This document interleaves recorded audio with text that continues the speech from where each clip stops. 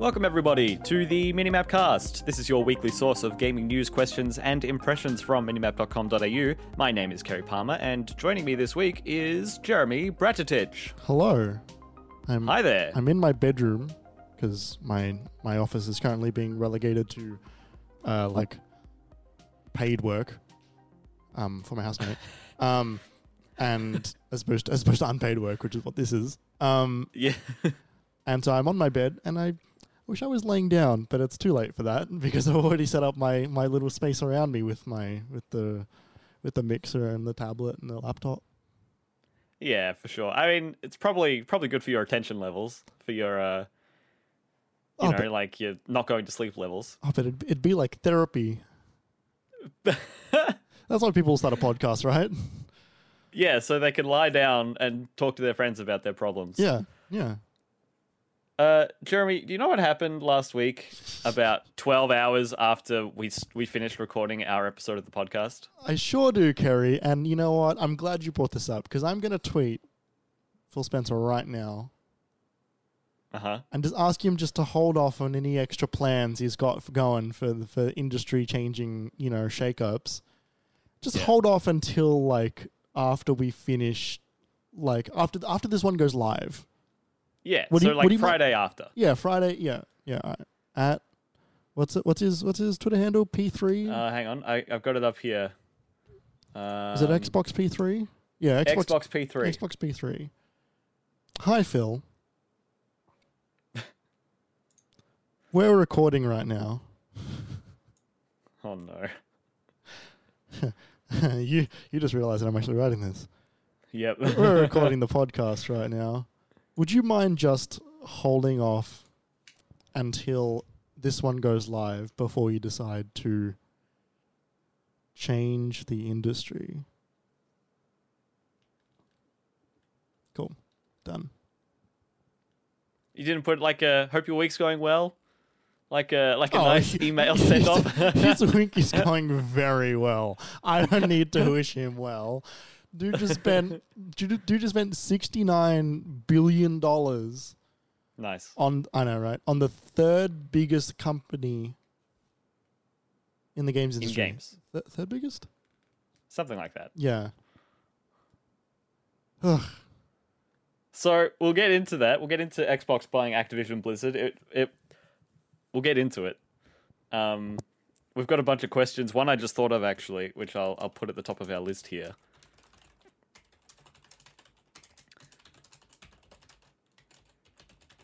Listening to the show being written in real time. But we'll go through the usual rigmarole at the start as well, do some stuff I've been playing, and Jeremy's got something he wants to show me on the podcast. I have a thing for you. And we're going to do it on the show, and maybe it involves a video. It might get cut if it doesn't play well. Okay, if it gets cut, then you know that. Then you haven't heard I this had at a all. terrible time. Well, if this gets cut, then you're not actually hearing this right now because this part would also get cut. But what if you forgot and then there was this mystery? Oh, that'd be really annoying. It's like the time my friend messaged me once because he listened to a podcast from a year prior, being like, "Hey, you forgot to cut out the break in this episode." And I was like, "What?" It just went silent for about 15-20 minutes, and then heard rustling, and then he started talking again. Oh man! I was like, "Whoops!" It's always weird when one of those gets through the keeper. So yeah, if you're not aware, this is minimap.com.au's weekly podcast. That's our little website where we post this podcast and our other podcasts, like The Pecking Order, our pop culture kissability ranking podcast, as well as our game club, which has just recently changed to the title of Mini Disc from Game Spoilers Podcast. There's a whole thing, we discussed it a lot in last week's episode, and there's a separate announcement thing in the feed. So if you want to learn more about that, that's in the Minimapcast feed or on the website as well. If you want to support us, you can rate this show on whatever podcast service that you use of your choice. Also, just want to point out, probably the last week I'll point this out so pointedly, but that Spotify has recently added ratings. So it would be very helpful to us if you use Spotify at all. If you could find our podcast on there, Minimapcast, and not just follow it or heart it or whatever it is, or favorite it, whatever it is. But if you could give it a rating as well in the 5-star rating system. If you haven't listened on Spotify, or you don't listen on Spotify, just mark a few as played, and that will then give you the option to rate the show. Positive rating there would help us out a lot. We'd really appreciate it. And if you want to support us monetarily, you can also do that at patreon.com/minimapau. We also just wanted to say thank you to Shook for letting us use the Moog Melody Improv song as the music for the Minimap cast. That's from their YouTube channel. You can listen to more of Shook's music at shook.bandcamp.com. I think I'm finally getting the hang of that, Jeremy. You're getting there. I'm getting there, right? It's getting tighter. It's getting more compressed in a good way. Yeah, couple of false starts, couple of stutters, but that's all right. It's only almost been 100 episodes. Yeah, exactly. We're getting there. It's gonna be fine. Jeremy, do you want to talk about your thing at all, or do you even want to mention it, or you just want to not even bother? Nah. It's just like I got inspired to play Sekiro because I saw that dude play a blindfolded fucking GDQ on the 2 hours, and I played a lot of Bloodborne. I'm like, I could fuck with some Sekiro again and see how far I get, like in a pretty short amount of time. Not in a speedrun way, but like, now I know how to play these games. Let's really give it a good old shake. And turns out this game just absolutely destroyed me almost immediately all over again because I was like, fuck, all these timings are so much tighter. I completely forgot. Yep. Death comes so fast in that game, way faster than the others. Yep, comes twice. Sometimes. Mm-hmm. Only if you're on Dragon Rot. I hate Dragon Rot. Yeah, me too. What have you been playing?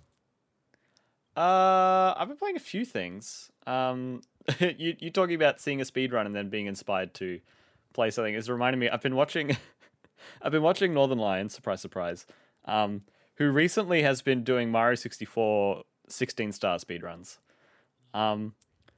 But he's not a speedrunner, and he's not even a Mario 64 player. Like, he never owned it or played it, really. But he's just been seeing his crew get into it. So what he's been doing is, like, learning, like, a beginner route and just going at it and, like, learning trips like cannonless and the backwards long jump staircase skips and all of these random skips. And so I've been watching him do this like amateur run to the point the other day where I was like, I'm going to give this a go. And I jumped in there, and the hardest parts for me were like just like the normal gameplay sections, like Bowser, right, okay, spinning Bowser and throwing him at the right time. But like I did, like just watching NL like talk about it and like go through his process of learning it meant that I kind of just knew how to do all these tricks. So I could do the backwards long jump skips, which is like you do a jump forward and then immediately pull back on the stick. And Mario starts like jumping forwards, but all the momentum is going backwards. And if you do that up the staircase and mash the jump button fast enough, he sort of gains speed much faster than he loses it. Right. And you can clip through the star doors that say like, oh, you need 50 stars to get through here. Oh, you need 70 stars to get through here. And it's also how you skip the like infinite staircase at the end of the game. Because you just go fast enough that the game can't load it. Yes, that I have seen. And so that was like really cool. And it didn't take me any time at all. And then I got to the Bowser fight and it took forever. So yeah, just a little aside. But it's funny, Northern was saying that someone else is watching him and saying that they tried it and they did really well in their first attempt, and then they got to the backwards long jumps and they tried for 50 minutes before looking it up, and it turns out the person was playing on the 3D All-Stars version where they patched out backwards long jumps. Wait, really? Yeah, it turns out they patched it out in the 3D All-Stars version of Mario 64. Why? I don't know. No one knows. It's a really weird thing to do. Who does that benefit? I don't know. Did they consider putting any work into literally any other part of that game? I know. And so it's funny because I'm looking at NL playing as he's playing the Switch Online version. And I'm like, why are you playing this here when you probably have 3D All-Stars? Why don't you play that and you get the nicer UI and the you don't have the borders on the side of the screen for the emulator, but it's because it's patched. Can't believe that the. Anyway. I know, right? Doesn't make any sense. Anyway, Can't wait for that Mario, Zelda 3D collection that comes out and just like is useless to anybody that is doing speedrunning. Oh, if it even comes out. Yeah. But yeah, that's not been much of my week. What the things I've been playing the most. Speaking of watching Northern Lion, I was watching him play this game called Vampire Survivors. Yes, I have seen you play this game via I have seen you on Discord say you were playing Vampire Survivors and I'd never heard of it before. Yeah. And so I just added you in the general chat about Discord being like, what the fuck is Vampire Survivors? Yeah, and I didn't see this till afterwards. And so I just saw this thread of what's this, Kerry? And then you're like, oh, this looks sick. Yeah, it's $4. I bought it. I haven't played it. It's great. So it's this really small game. It's got this Castlevania SNES art style. And you play as a random assortment of playable characters that each have different starting weapons and abilities. But what it really comes down to is it's a roguelike, where you kind of become the bullet hell. So you start off in this big area. It's this big green forest, and you can move up, down, left, and right, basically infinitely in any direction. You walk kind of slowly.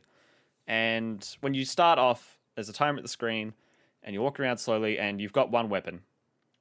Might be a throwing knife that goes in the direction you're facing, or the lightning ring, which randomly strikes enemies around the map, or it could be the magic wand that shoots at the nearest enemy, or it could be garlic, which creates a ring of a damaging ring around you that enemies get close, they get damaged by it. And when it starts off, it's really easy. The enemies come in slowly, and there's not too many of them. And then very quickly, it becomes quite intense. There are dozens of enemies on the screen, and every time an enemy drops a gem, you pick up the gem, you level up a bit more. You need more gems to level up each time. And you get shown a random assortment of weapons that you could choose from. So that's the roguelike element. You could choose up to 6 weapons and up to 6 sort of stat bonuses. So up to a total of 12 different items. And the way they combine together is interesting. Some of them have synergies. So if you get the damage up and the fire wand, then when they get to max level, then you can upgrade them to be super piercing and wider damage. So that's a unique combo. But the weapon combinations, that's cool, and how it works together, that's fun when you get into it. But the draw card for this is if you've ever seen a run of Binding of Isaac that goes infinite, you kind of know what I mean when it's this game just lets you go as far as you can. I didn't know Binding of Isaac could go infinite. It can go infinite. You can get a number of items that restart your run but keep your items, right? And then you're way super strong, and then you get a whole new pool of items to pull from, and the different items start stacking, and then you just start wiping each room in one hit, and then it becomes a thing where it's every time you walk into a room or every time you fire, the game lags. The game lets you go that far if you could find the seam to break it. Yes. Vampire Survivors, it's required for you to go that far, for you to proceed, for you to win. Right, okay. So if you look at any footage, I recommend anyone just goes and looks at Vampire Survivors on NL's channel and just jump into the middle of a video. And maybe not if you're photosensitive, because this is an SNES game visually, and it makes some people's computers lag with how much visual information there is on screen at the entire time. In terms of damage numbers on the hundreds of enemies on screen at once, and it's every time you kill an enemy, there's more behind them. You kill them super fast, but only if you've got enough weapons. When you get to 15 minutes, it's so intense, and you're constantly picking up gens to the point where it's just the pickup sound is just like constant. An Animal Crossing character. exactly. or Banjo and or Kazooie. Yeah.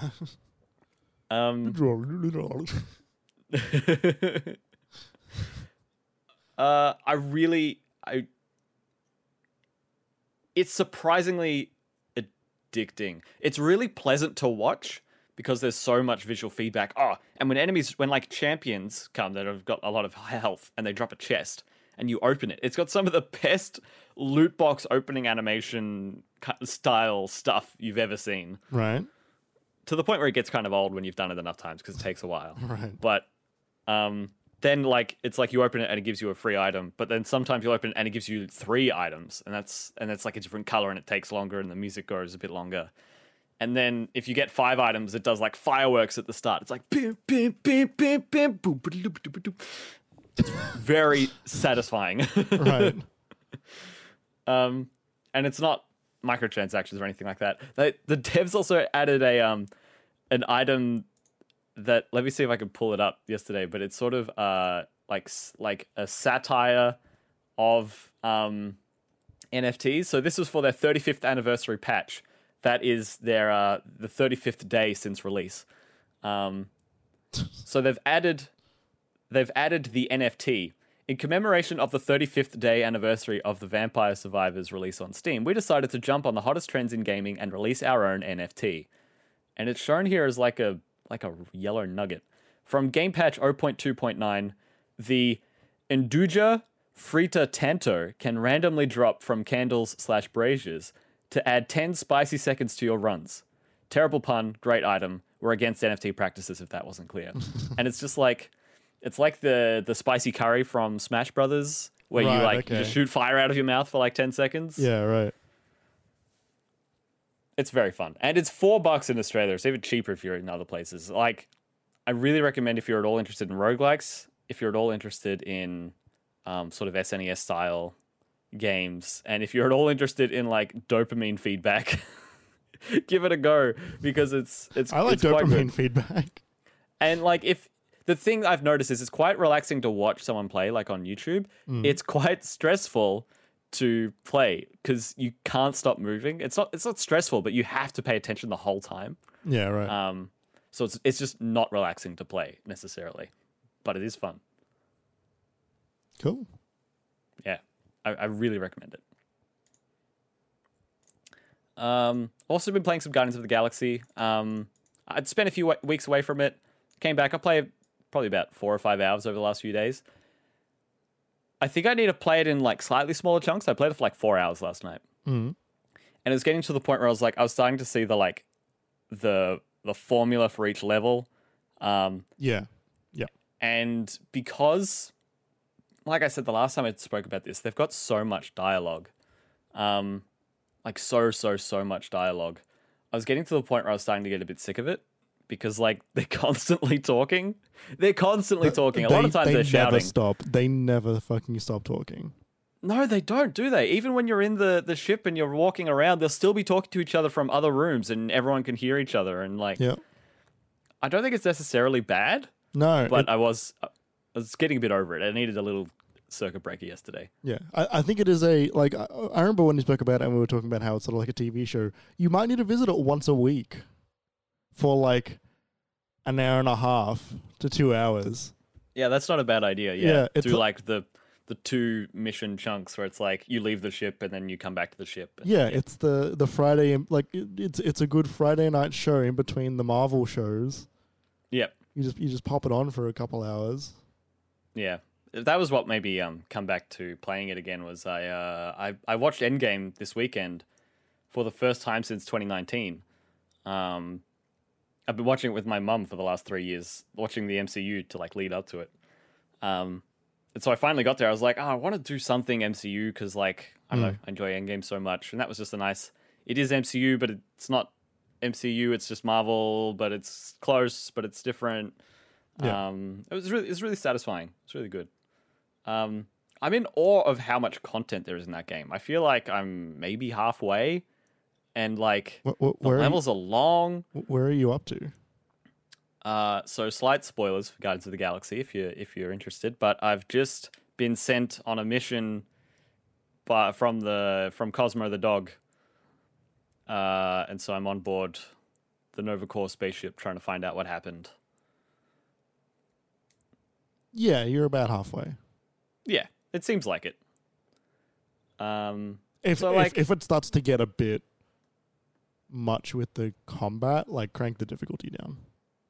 Yeah, combat's not bad. Like they kind of throw a lot of enemies at you. Yeah. And And I was remembering that there's different options for like how battle slows when you use the like tactics mode. So like, or when you use people's abilities. So I think when it gets a bit hectic, I think I might turn it on so that the game like actually pauses. So it's more like Final Fantasy VII when I'm like choosing different abilities. Or you turn on the setting that allows the abilities to cool down almost immediately. Oh. And you're just constantly using that all the time, whenever you please. Wouldn't that make the huddle a bit less special? It's always special. Yeah, I messed one up yesterday. They were like, "What are you talking Why did you say those words, Peter?" All Yeah. right. Yeah, they do like that was a waste of time, and they just go back into it like, oh, okay. And then Peter's just listening to music on his own and the rest don't care. Yeah. But the real thing I've been playing this week is Hitman. So last year, Hitman 3 came out in January on Epic Store exclusively. On And PC. that was on PC, yeah, as well as consoles. And that was fine. Except that when it launched, and they remedied it very quickly, very haphazardly, but when it launched, they had no way to transfer your account progress or mission progress or maps into Hitman 3 if you owned it on a different platform, which, spoilers, everyone did, because anyone who had played it on PC didn't own it on Epic Store prior. Well, they might have, because it was like, I think the first season was free at one point, but you know what I mean. There are a lot of people who owned it on other platforms, on other launches. Yeah, it was like Hitman 2 wasn't on PC on Epic at that point. Hitman 1 was, and they gave that for free, I think, the week leading up to the launch of the game. Yeah, that makes sense. And then when Hitman 2 came to PC, they also gave that out for free as well. Right. On Epic. So, on Epic, yeah. So, like, it led me being a bit sour on it, because what I loved so much about Hitman 2 was when they let you take in the levels of Hitman 1, like, seamlessly. I mean, it was a little funky getting it to work, but then once it worked, right? And you could play all of Hitman 1 and Hitman 2 with the new briefcase stuff, and it all was contiguous, and it was really sick. I really liked it. And then it was just an oversight for 3. And so Ollie and I were kind of both really soured by that launch, and we were just like, you know what, I'm just going to wait till it comes out on Steam. and I think I also want to say, you two are overly sour on it, because it was like, it was a week or two. Like, it was not very long at all. No, it wasn't. It was like, there was friction, and it wasn't clean, but I also had absolutely no issues transferring everything across. Yeah. And I bought that game on day one. Yes, but you couldn't transfer your stuff on day one. I think you could. I think you could transfer it, but but Hitman 2 wasn't on Epic at that point, so you just couldn't play those levels day one yet. I think the save transfer. No, but it wasn't planned. There. Like, they had to. People were like, "What the hell is this?" And they had to announce it like that day or the next day that they were working on something. Yes, and then within a few days they had something, which was impressive. Yeah, but it's like, why didn't you guys do this? Like, you set yourselves the precedent, and that's part of why I was so excited. And that was what got me right. I was so excited for it to come out, and then I was so disappointed. Like, it was Astroneer syndrome, you know? Yeah, but Astroneer broke. Well, yeah, I mean, this felt like it was broke as well. This felt like it was bad. I think it was too harsh. It was not so bad. They committed to something late, but they committed to it. Yeah, no, I think that's fair. And I definitely think that my reaction was somewhat harsh. But it was it irked me nonetheless. So anyway, Hitman 3 came to Steam this week, right? I was like, great, I'm going to play it. I bought it. But what also happened was Hitman VR came to PC. And I now have a VR headset. So guess what I'm doing haven't tomorrow. Actually played. Yeah, it's good. I haven't actually played any Hitman 3 yet. I've only played Hitman VR this last week. But what levels did you play Hitman VR? So, classic me. I went back to the start. For fuck's sake, why? Partially because I needed to relearn how the game worked in VR. No, fair enough. Yeah.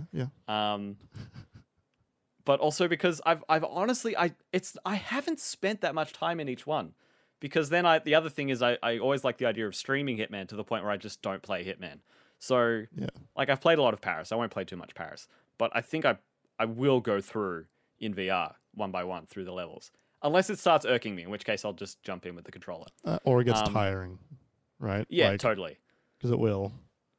But I figured out something that helps me a bit more that I had forgotten with Hitman, which is that, or rather with VR, that having it so that you move forward based on where your head is looking really helps me a lot. So that I'm not looking forward and then like, whoa, turning my head and like veering, and then things feel a bit weird. Right. So that helps. I don't do that. I have it based on controller. I have it based on controller forward. I mean, I've got my control stick pressing forward, but then yeah, I kind of need my head to steer me a bit. Yeah, no, I like in my mind, I do a sort of like a car where like I'll hold forward and I'll look left, but I'll keep going. Like if I'm going north and then I look east, I will then continue to go north even while I'm looking east. Yeah. And that's what like the default is. I find when I do that though, like my brain gets a bit confused, and then I start compensating with the stick, and then I'm like zigzagging across the room, and then I start feeling sick. So I needed to combat that. Yeah. It's not a seamless experience in Hitman VR. Yeah. And I honestly feel disadvantaged because I don't have a map. Like you just don't have the map in like VR, which means Oh, weird. Like you've got a map in the overall page. If you want to like look at the overall map, that's fine. But if you want to, you don't have a mini map, which you know is really useful for like, oh, I know there's someone around the corner, even if you can't literally see them. You've also got third person, right? So you can take cover and peer around corners. You're in VR. You're in first person. You can't do that. So you know the first intro levels haven't been too difficult. But we'll see. We'll see how it goes when I get into like the really large ones, and it kind of really matters. It's also like I feel like it's harder to just do things because it's much easier to bump into someone instead of strangle them, and then they're like, "Hey," and then you have to punch them. But then when you punch them, it's based on how hard you move, and so you'll hit them, and they'll be like, "Ow, that hurt," and it's like, "No, you need to be unconscious." Like I tried to brick someone the other day in the bathroom, and I like sneaked up on them, and I bricked them, and they're like, "Ow," and they turned around. I'm like, "Oh shit!" And I do this thing when I freak out with the VR, you've got to like prime your fists to like prime to like attack, otherwise it won't do like an attacking motion. So I get my fists, and I just wail on them. I just like, oh! It's just so silly. But it's really fun, and it puts me in the shoes. I mean, obviously, literally, like obviously, but like I can have like that game is so silly in a lot of really weird ways. And Sam came in and was like, "You just strangled that person." Like Sam just watched me like hold my literal hands out and like choke them till they're unconscious. And Sam's like, "That's awful." I'm like, they're sleeping. It's fine. Yeah. But Sam's like, "Yeah, I haven't thought about how like you have to kind of like do the action." Yeah. In VR. That's kind of intense. I'm like, yeah, it is intense. I'm kind of not thinking about it too much. But in the first level, when you're in like the training facility, and there's like a cardboard yacht that's meant to be fake Sydney. It's like the very first level. And they're like, oh, sneak around the side, steal this worker's uniform, and then you can walk through the maintenance entrance. And then there's a worker, like a maintenance worker, standing at the front of the entrance with a clipboard. And something that's awesome in this one that feels really much more personal and involved when you're in VR is all of the characters reacting to your outfits, right? So when you're wearing something where it's like there's like some VIP who the target is meeting on that level called Terry Norfolk. Right. And so when you walk up to the gangplank, the normal entrance as Terry, the security guards, instead of saying, "Oh, you're not allowed here," they're like, "Mr. Norfolk." And so then I'm there and I like salute them or I like wave at them. And it happens so much, right? Because that's the game giving you the feedback that you're wearing a certain outfit. And so it happens where it's like, I see you're busy on duty or something like that. The first time I experienced that was on this maintenance entrance with this maintenance worker holding this clipboard. And they see me walking past and they're like, "Hey, how's it going? Ready for the party?" And I look at this guy and I'm like, this is something clicked, right? And so I just walk over and I like wave, and he starts ignoring me. And so I start trying to be like Mr. Bean in my head, like not super actively, but that's basically what I'm doing. And I start like miming with my hands. I'm like not speaking. I'm like, what? You want to give me your clipboard?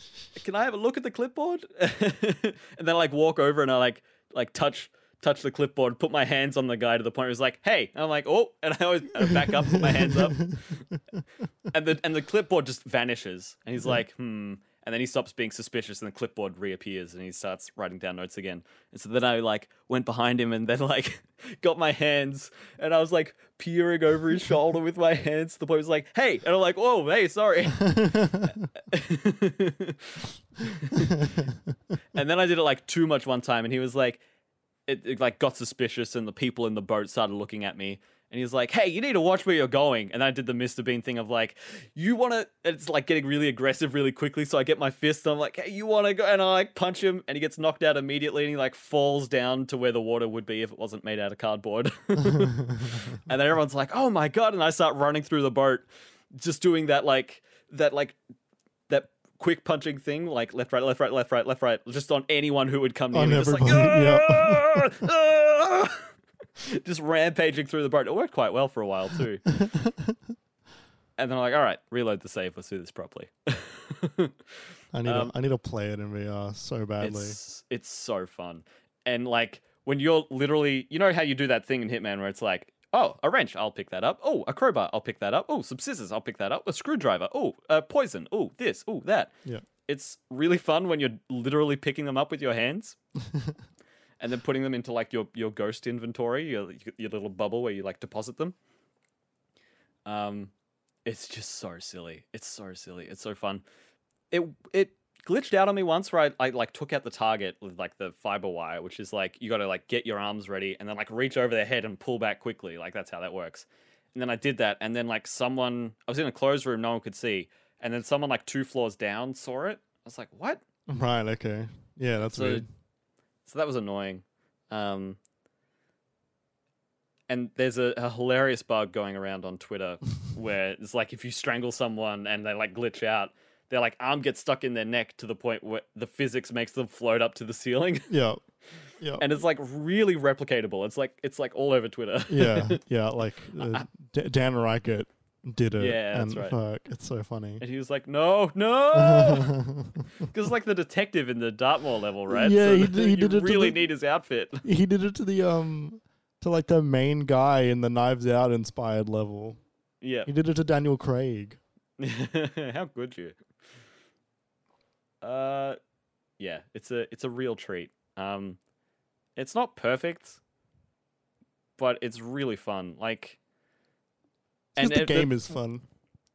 Exactly. And it ruins some of the plausible deniability of the game, like some of the like, what is it when you buy into like believing that it's real even though it's clearly suspension of disbelief. Right. Like I find that a bit more difficult in this, but it just kind of means I laugh at it more, which is fun. Whereas like I was in this room and there was the target in like the second training level, who was being followed around by the colonel, the KGB colonel. They've all got American accents. They're all actors, whatever. Yeah. And one security guard, and then I was the same security guard outfit. But none of them could figure out that I wasn't meant to be there. And so I was just standing in this room waiting for them. You got to like fiddle with their chess game or something. And they came in and out a few times while I was figuring out what to do. Sort of like every 30 seconds they'd leave and come back, leave and come back. All 3 of them would go and come back together. And then I was like, oh, I'm not sure what to do here. And then the security guard and the target leave, but the colonel stays behind and goes to the toilet. I'm like, oh, great. And that's when I bricked him, and he was just like, hey.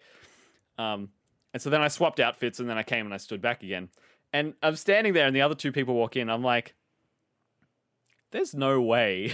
There's absolutely no way that you wouldn't think to yourself, where did that bald security guard go? And why does the colonel look and sound so different now? Oh, well. Yeah. There's no way that would work. But it's just so silly. I have loved sort of to the extent where they have, like, in-universe bought into that. Yes. They've really, really played with it in such a fun way. Like, you know, you could be a like a flamingo mascot. Yeah, that. But it's all so tongue in cheek a lot of the time. It'll be like you could pretend to be a security guard and steal a lance out of like a suit of armor set, and then stab the husband of a countess or whatever. And then you'll take his outfit and then pretend to be like her husband too, why is my husband look so different or whatever? And then you'll be like, well, I seem to be getting the point or whatever, and then well, then kill her, and then you'll find her lover or whatever, and they play into that stupidity that is so enjoyable. If this game is serious, it would not be nearly as enjoyable as it is. Yeah, 100%. But they found the right middle ground. It's not screwball comedy. It is no, exactly. It's almost slapstick in a way, but in a way that they've just bought into their own rules, and it's like. Yeah. It's like you're the only one who knows that you're not meant to be there. So the dialogue can be, oh, I'm so glad you're finally here. I was going to die out there. The amount of times they pull a joke like that, or where Tobias Reaper says something Reaper-ish. They are just like the 90s James Bond films. It's all one-liners. It's all over the top. But because everyone there knows those rules, it doesn't matter. Yeah, and then there's also something hilarious about the stealth mission gone wrong, where you start throwing as many blunt objects as you can carry at anyone who comes near, because you're panicking because you need to hide people in a dumpster, and someone comes around the corner and you throw a brick and they fall in the water, and all of a sudden you've killed someone by accident, and it's like, oh well, that's I got to keep going. Mm-hmm. Yeah, no, it's absolutely amazing. So anyway, look forward to me talking about Hitman 3 levels in 6 years. Jeremy, that's about it for what I've been playing. Should we give it a go? Do you want to do the thing? Let's do the thing. So I said to pull up this link. All right, when am I pulling up the link? You can pull it up now, but don't hit play. Okay. Oh no. I understand this video may be appropriate for some users. Oh, no. Jeremy. Carrie. It goes for 5 minutes. It does go for 5 minutes. Oh, all right. Well, no, we're going to give this a go. Are we going to tell the audience what's about to happen? Yeah, sure. So we're going to... So our trailer came out today for the muchly anticipated latest entry into the Final Fantasy franchise, Strangers of Paradise Final Fantasy Origin, which is not a game Kerry's looking forward to, but a game I am looking forward to. I'm the only one here who's played the demo. I've played the demo. What? How far? I played one sitting, and then another game to play, so I was playing that instead. Yeah. I didn't not like what I played. It's because you didn't get to the boss fight. Yeah, I didn't get to the boss fight. So boss fight sucked. Are you ready to watch this trailer for Stranger of Paradise Final Fantasy Origin? No, Jeremy, I'm not. Good. Let's hit play on 3, 2, 1, go. Watching you risk your lives to save us made me realize something. So this is meant to have some tie into the original games, right? The original characters to yes, it Final does. Fantasy. It is. Mia and I must survive. We must become beacons of hope among the chaos that all may look to in times of the lads doubt. are here. They're in normal clothes. Oh wait, he's holding a phone. That's weird. Bravo. It's set in fantasy land, but just tell us about the crystals. Those who are to forge the future mustn't be concerned with trivialities. And cut to the chase. Oh, this antagonist is so crap. I hate him. Tell us about the crystals. He's the protagonist. Attach advancements to this world. Did I say Jack? antagonist? To do Yeah. our duty. I just hate him that much. Forget. So I got some stuff to tell you about this game. Fighting's what I live for. Fighting's what I live for. Did you defeat Tiamat? I am Sophia. Well met. All I know now Oh is that no. I There's want to so see much. this Look at through to this. the Look at end. this Makes us 5-person warriors of light, fisting. like in the prophecy. I know you don't want to hear this. Then don't say it. No can do. This one's not like the rest. It's a kraken. Oh, it's Cthulhu Yeah. with big hands. The power of fire is mine! Look how much so this many game bosses. is. I'm And getting another- quite a Souls vibe from this. Right? I don't give a damn who you are. Where did I come from? Where did I come from? Oh my god. It's like a Neil Breen movie. Garland. I'm a stranger here. Of paradise. He is I'm a a stranger. stranger of paradise. Uh-huh. Sarah, I'd like you to have this. But Have my this is very Fabergé special egg. to you. You'll just forget. I won't. This trailer is all over the place. It keeps going. You haven't even reached. We haven't even reached the part yet. The egg.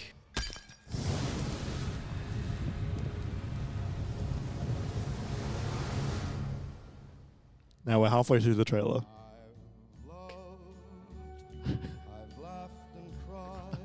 What is Be this? crazy if you want to change I won't give up. I know we can do this together.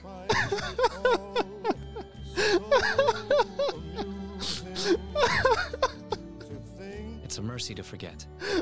Those were your words, Jack. They're playing they're playing My Way by Frank Sinatra. Not off the hook just yet.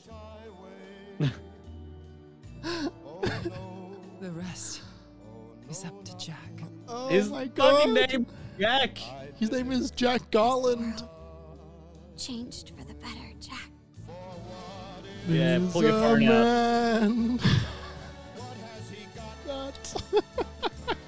Goodbye, Jack. Jack. Oh my god, he's standing in the middle of a field with his shirt. Forget you. You sure about that? Of course I am. You never forget your first love. What?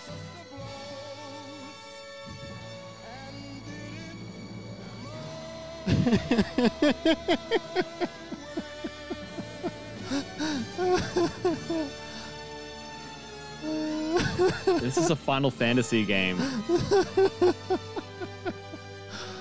Oh, fucking hell. I promise you, Oh boy. I won't forget. Yes, it was mine.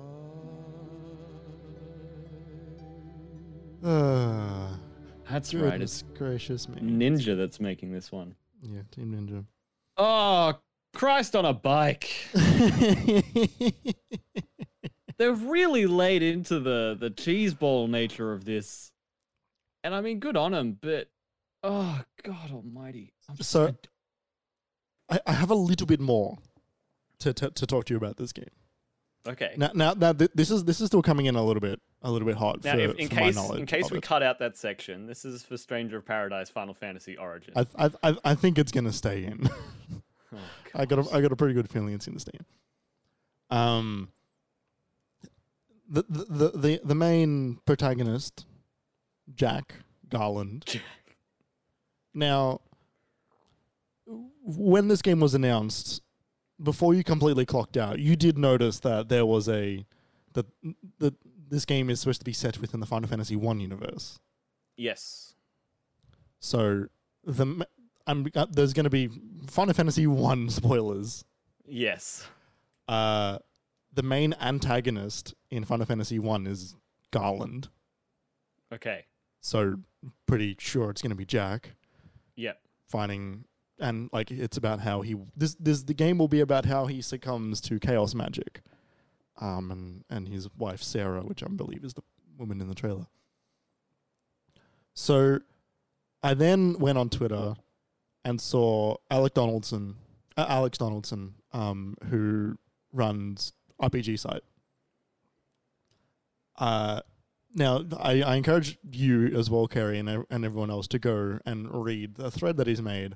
But the thread is called, so let me make a thread for this. Stranger of Paradise, Final Fantasy Origin is set in Final Fantasy I's world, but its stages reimagine Final Fantasy I locations as places inspired by other Final Fantasies, featuring visuals, gimmicks, music from those games, and then links an image, which is from Final Fantasy Origin, which is clearly the Mako reactor from Final Fantasy VII.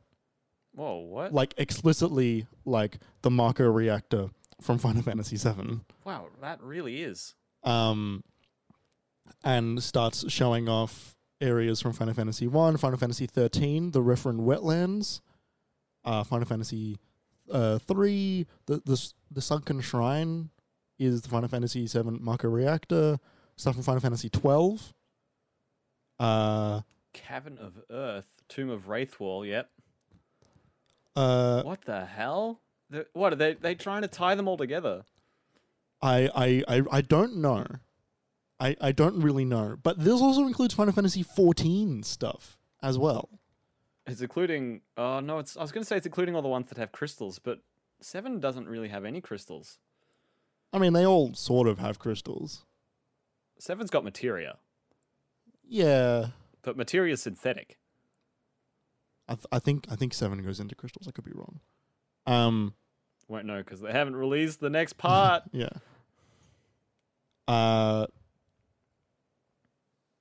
What if... Now, I'm going to say 2 words for you, and you're going to be very upset when you hear them, but, like, what if, right? You know, what if this becomes the Kingdom Hearts? Why do you have to say those words? What do you mean by that? That was me largely just being an idiot. But, like, you know, like, they seem to be, like, they referencing other Final Fantasy games, which is very strange. Because aside from the ones that are explicitly connected and have, you know, reoccurring characters, they are disconnected. They have recurring themes, crystals, etc., darkness, warriors of light, and as well as reoccurring characters like Cid and Wedge. Cactuars. Yeah, chocobos, etc. Moogles. Yeah. Crystals. But, like, locations is pretty directly referential. Yeah, and I don't know that they've really ever done that before. For Final Fantasy in particular. I'm not sure. Like, I really don't know. But, you know, hey, go all out, Final Fantasy. Go fucking nuts. Just pretty cool. Just finally, did that trailer at all, gameplay-wise, do anything for you? Gameplay-wise, visually, it looked much more interesting. And I think because, you know, you're out of the opening area. Yeah. But I can't get past... I know it's going to be wrapped behind how obtuse the systems felt in the start. Where you have to swap between classes on the fly, and you're in your menus so often because you're getting gear all the time, and then you've got to set your gear for your other classes, and then you've got to set your gear for your other characters, and then set your gear for your other characters and their different classes. And then... like, so the combat's kind of tricky, a bit difficult, and really varied. And then when you get to these cutscenes, and you're just with this edgelord bro dude, and his other miscellaneous bro dudes. Yeah. And he plays music on his phone. So I don't know if you saw, but while he's in the field, while My Way was playing, holding his phone, he had his earphones in. Oh, good. Can't believe they put My Way by Frank Sinatra in the Final Fantasy Edgelord trailer. Really weird. I'm And very that into it. kind of makes me think they're leaning really, really, really hard into that goofball energy, into that whatever that weird vibe it is that they're throwing down. Like, it's not an aberration. It's not like Is it a Nomura? miscommunication or a misdirection, but it's. Are these characters designed by purpose. Nomura? I don't think. Oh, maybe the characters are designed by Nomura. Yeah, I think his name is on the front of the demo. Right. Okay. But just the character design. I might be wrong, but I want to say he was included. He's the creative producer. Right. Like, he doesn't have enough to do. Yeah. Right. Well, I mean, he's not directing the remake too. So No. like he's overseeing the entire thing, but he's not directing the game. I think as they're in the middle of doing their next, like, whatever Kingdom Hearts 4 will be or whatever the next chapter is. He frequently goes back and forth. I don't want it to be much longer, Jeremy, before more Final Fantasy VII Remake. This will tide you over. Look, we're gonna get 16 before we get Remake 2, Well, yeah. and Yeah, we're not no, gonna you're get right. 16 until next year. We might get it at the end of this year, but Nah. I'm happy to let you play this and figure out its foibles and figure out if the combat system can become enjoyable. But from I really hope you have to my do a time guide with for it. I really hope you have to do a guide for it. I have autonomy in my choices. I'm good chance I might be working on a particular other open world games guide during that time as well. So I might just, hands are tied, can't do anything about it. Sorry everybody. I hope the stars align. I don't hope the stars align because I want you to do the work that you want to do, but I really, a small part of me, hope the stars align that this is the only project you are able to do at this moment. And it's like, well, I just can't believe how much they've made me not care about this. what was that other game that Square were making that happened to me? The one that we didn't see for 2 years and they showed it was a live service game. Oh, Babylon's Fall from Platinum. From Platinum, yeah. That's coming out this year, I think. I thought about that. It's absolutely buried. Yeah. Babylon's That game Fall. is no press anymore. No excitement, release rather. date, 5th of August this... Oh, no, the initial release date was meant to be 5th of August last year. When is Right. it coming out? Yeah, who knows?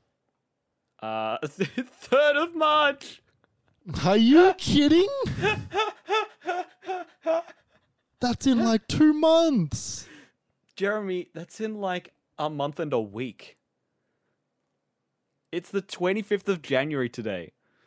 Oh my god. February is next week. Oh my god. Yep. You know why no one's talking about that game, right?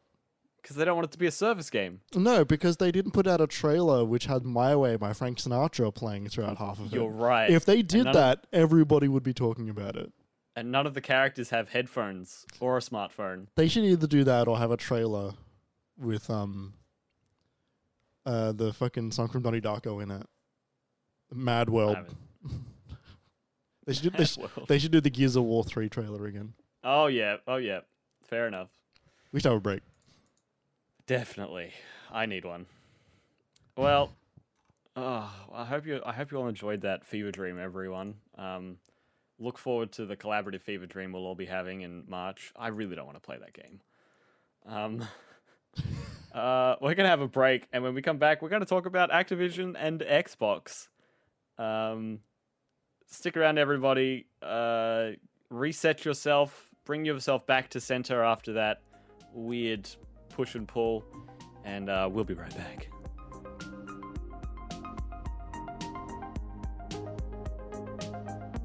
Welcome back to the Minimap Cast. It was a day that forever will live in infamy. Or perhaps just for me. He wants to be famous. I'll make him infamous. Jeremy, That was a good pull. I like that. Thank you. I'm proud of that one. Jeremy, I have a very important question to ask you. Yes. Where were you when Xbox bought Activision Blizzard King? In bed. Yep. I was in bed and I like rolled. I fell asleep quite early that night. Okay. I think I fell asleep at about 3 or 4 p.m. That night. That's not nice. Like as in like I was very tired, and so like I went to bed and had like a bit of a sleep, like an afternoon snooze, I think is what I would call it. How long for? Like maybe like 2 hours. Okay. Because my phone started blowing up because I had like 4 or 5 people like message it to me as it was happening. Yeah. Including you posting it in Discord.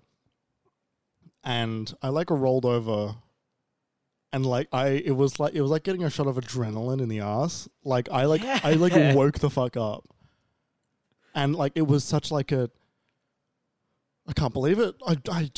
This is like a history changing moment for the entire industry, right? This is like there is no going back from this. You cannot put the genie back in that bottle. Yeah. What were you doing? Were you on the toilet? Were you? Oh man, just the quality of the poo that no, I wasn't. I backed out of that. That wasn't happening. Backpedaled out. It didn't happening. It didn't happen. No, I was sitting at my desk. Sam and I were both staying up too late. It was like midnight. And I saw bloody Xbox's news thing being retweeted on Twitter, like as it was happening. Yeah. So like before the States had woken up. Yeah. But like after most people in Australia had gone to bed. Yeah. Yeah. And I just saw it and I was like I got chills for a second. Like I had chills go down. I was just like thinking about it. I was like, what?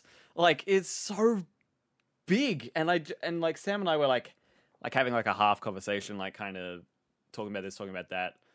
Sam just finished her sentence and I was like, holy crap. Like I was just speechless for a minute.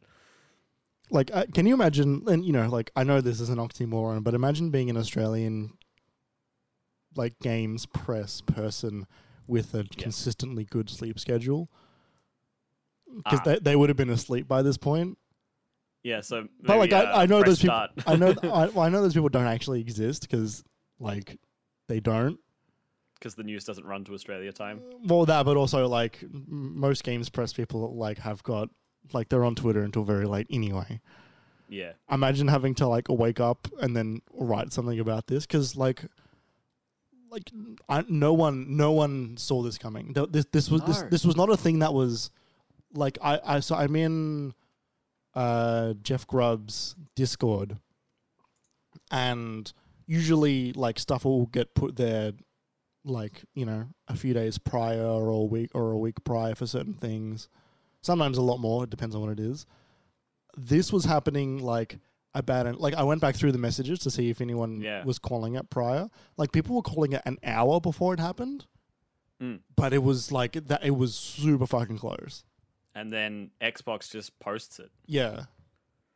So let's get into it. We've got a couple of sort of sources here that go over. Well, one of them's like the original announcement. Yeah. But we'll do that now for everyone who hasn't necessarily seen this. I'm going to read all of Xbox's posts and then a couple of tweets and stuff like that from things that have happened over the last couple of days. Because like we said at the start of the episode, this happened at the the evening that we recorded the podcast that day. Like it was like 12 hours later. Yeah. So there's been a whole week of developments on this. So I'm just going to read Phil Spencer's article. Feel free to abridge it. Yeah. We'll see how this goes. So the headline is welcoming the incredible teams and legendary franchises of Activision Blizzard to Microsoft Gaming. Creators of Call of Duty, Warcraft, Candy Crush, Tony Hawk, Diablo, Overwatch, Spyro, Hearthstone, Guitar Hero, Crash Bandicoot, StarCraft, and more join Team Xbox. And that's not even the article. That's the byline. As a team, we are on a mission to extend the joy and community of gaming to everyone on the planet. We all know that gaming is the most vibrant and dynamic form of entertainment worldwide. We've experienced the power of social connection and friendship that gaming makes possible. As we pursue that mission, it is incredibly exciting to announce that Microsoft has agreed to acquire Activision Blizzard. Over many decades, the studios and teams that make up Activision Blizzard have earned vast wellsprings of joy and respect from billions of people all over the world. We are incredibly excited to have the chance to work with the amazing, talented, and dedicated people across Activision Publishing, Blizzard Entertainment, Beenox, Demonware, Digital Legends, High Moon Studios, Infinity Ward, King, Major League Gaming, I didn't know they owned that, Radical Entertainment, Raven Software, Sledgehammer Games, Toys for Bob, Treyarch, and every team across Activision Blizzard. I'm just going to stop it there. It's unfathomable, right? Like there are so many. Like for a very long time, Blizzard and Activision were. Okay, actually, I can put it this way: Activision is a game company my dad knows about. Right. Yes. Right. Like he knows about a handful of game companies, aside from companies that are larger than games like Sony or Xbox. Right. He knows about Activision. He knows about EA. Mm-hmm. Ubisoft? No. Maybe a bit of a stretch. Yeah, he wouldn't. Yeah. Like this is a gigantic company. Like let's even remove Activision Blizzard King from it. Sure. Even if this was just Xbox buys Call of Duty, that would be like earth-shattering. Yeah. But it's not just that. It's everything else I've read up until now. StarCraft, Overwatch, Diablo, Crash, Guitar Hero, Hearthstone, Candy Crush, Warcraft, Tony Hawk. Like, it's absolutely nuts. So I'll read on a bit more here. It's not too long, actually. So until this transaction closes, Activision Blizzard and Microsoft Gaming will continue to operate independently. This is an addendum I'm just adding in here. The information we've gotten since then has said that the deal is expecting to close during 2023. Yeah. So it's going to be a while yet. Yeah. Once the deal is complete, the Activision Blizzard business will report to me as CEO of Microsoft Gaming. That's Phil Spencer. Which is also new. He wasn't. That wasn't a position. That's right. That existed prior. He was head of Xbox. Yeah. Before this, I think, and now he's CEO of Microsoft Gaming. Yes, which is like this will put him on a higher board now. Yeah. And like we've known that he can do that. Like we've thought of him as that. But now, yeah, he is definitely going to be on another level. Yeah. Upon close, we will offer as many Activision Blizzard games as we can within Xbox Game Pass and PC Game Pass, both new titles and games coming from Activision Blizzard's incredible catalog. So that's going to be like 100 games or more. We also announced today... Yeah. We also announced today that Game Pass now has more than 25 million subscribers. As always, we look forward to continuing to add more value and more great games to Game Pass. The fantastic franchises across Activision Blizzard will also accelerate our plans for cloud gaming, allowing more people in more places around the world to participate in the Xbox community using phones, tablets, laptops, and other devices. I'm going to skip this bit. This bit's important considering all of the controversy that's been happening with Activision this last half a year, and we'll get into that as well. But just to bring this up, as a company, Microsoft is committed to our journey for inclusion in every aspect of gaming, among both employees and players. We deeply value individual studio cultures. We also believe that creative success and autonomy go hand in hand with treating every person with dignity and respect. We hold all teams and all leaders to this commitment. We're looking forward to extending our culture of proactive inclusion to the great teams across Activision Blizzard. So that's them very quietly saying, we will make sure they're doing things right for those that are looking for anything, who are trying to read between the lines to see that. It's so quiet though that it's pretty unsatisfying. This is not a commitment to anything. No, it's not. This is a wait and see. Yeah, we're not going to talk about how bad it is because this is meant to be positive and it's not bad press, but also for those who are looking for it, here it is. And that's basically it. just one last paragraph there, and then a picture of the Xbox gaming leadership team with Phil Spencer at the top, and then a bunch of other executives, many of whom are women, which is great. Half. More than half. So, like, cool. But, you know, a bunch of rich people as well. So, not a whole lot of people of color in there as well. Yeah, no, you're right. Yeah. So, that's the foundation of this. Yeah. Sony has since come out and made a bit of a statement. And it's basically, the line is this long. We expect that Microsoft will abide by contractual agreements and continue to ensure Activision games are multi-platform. That's basically it. And that's because their stock, like Sony's stock went down like 8% or something. Yeah, but like none of that shit fucking means anything, right? No, because it'll rebound and that'll be all right. But like they had to address it. Yeah. And then Phil put out a tweet probably 4 days ago saying, "Had good calls this week with leaders at Sony. I confirmed our intent to honor all existing agreements upon acquisition of Activision Blizzard and our desire to keep Call of Duty on PlayStation. Sony is an important part." To be a fly on the wall of that call. Could you imagine? Imagine being on the video call between Phil Spencer and Jim Ryan. And they're 10 lawyers each. Oh, sure. Like, you know, there'd be a lot of people on that call, but could you imagine the ice breaking, like, so how's your week been? Like, imagine you've been busy kind of fucking, like, that would be so strange. That would be so... Whether it would be polite or terse or, I know. Like, I'm sure it'd be polite, but, like, you know, it would just be so, like, such a dynamic change. Mm-hmm. Mm-hmm. So the second half of this, Sony is an important part of our industry, and we value our relationship. So, this raises a lot of questions, and a lot of them have been being asked over this week, and they have been answered by... We're here to answer them all. Exactly. We're here to answer all definitively. But basically, what we've done here is, like, we've written down a few things that are, like, conversation starters that we've seen during the week or that we want to make sure we touch on. Yeah. And so the first one I've got here is, what will be the first thing, and I think Jeremy came up with this, what will be the first thing that Microsoft does when the deal closes? Shut down Blizzard Activision. Can Overwatch 2 announce Overwatch 3? Make all the Overwatch characters like Vince Voodoo characters. I think like there's an Xbox deep cut. That's that's the game Phil Spencer worked on. Is this like Blasto? It's not is this as the Xbox equivalent. It's not as obtuse as Blasto. Blasto was more obtuse. You know, and I think the answer is put them on Game Pass, right? But it wasn't even that clean for Bethesda. It kind of was for a while. There were a bunch of games that went on Game Pass immediately when everything closed. Like there was some of the Wolfensteins, the Doom 2016 wasn't on there. But a bunch of the old Wolfensteins. Then within a month they were there.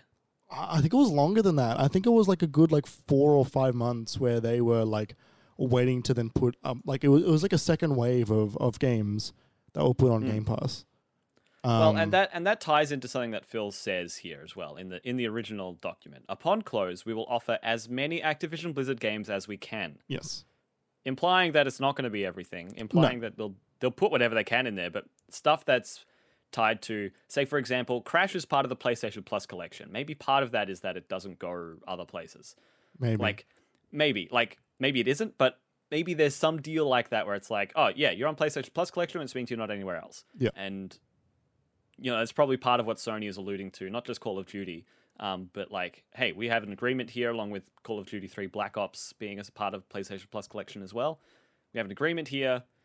This is on our collection. Blah, blah, blah, blah, blah. Maybe something like that.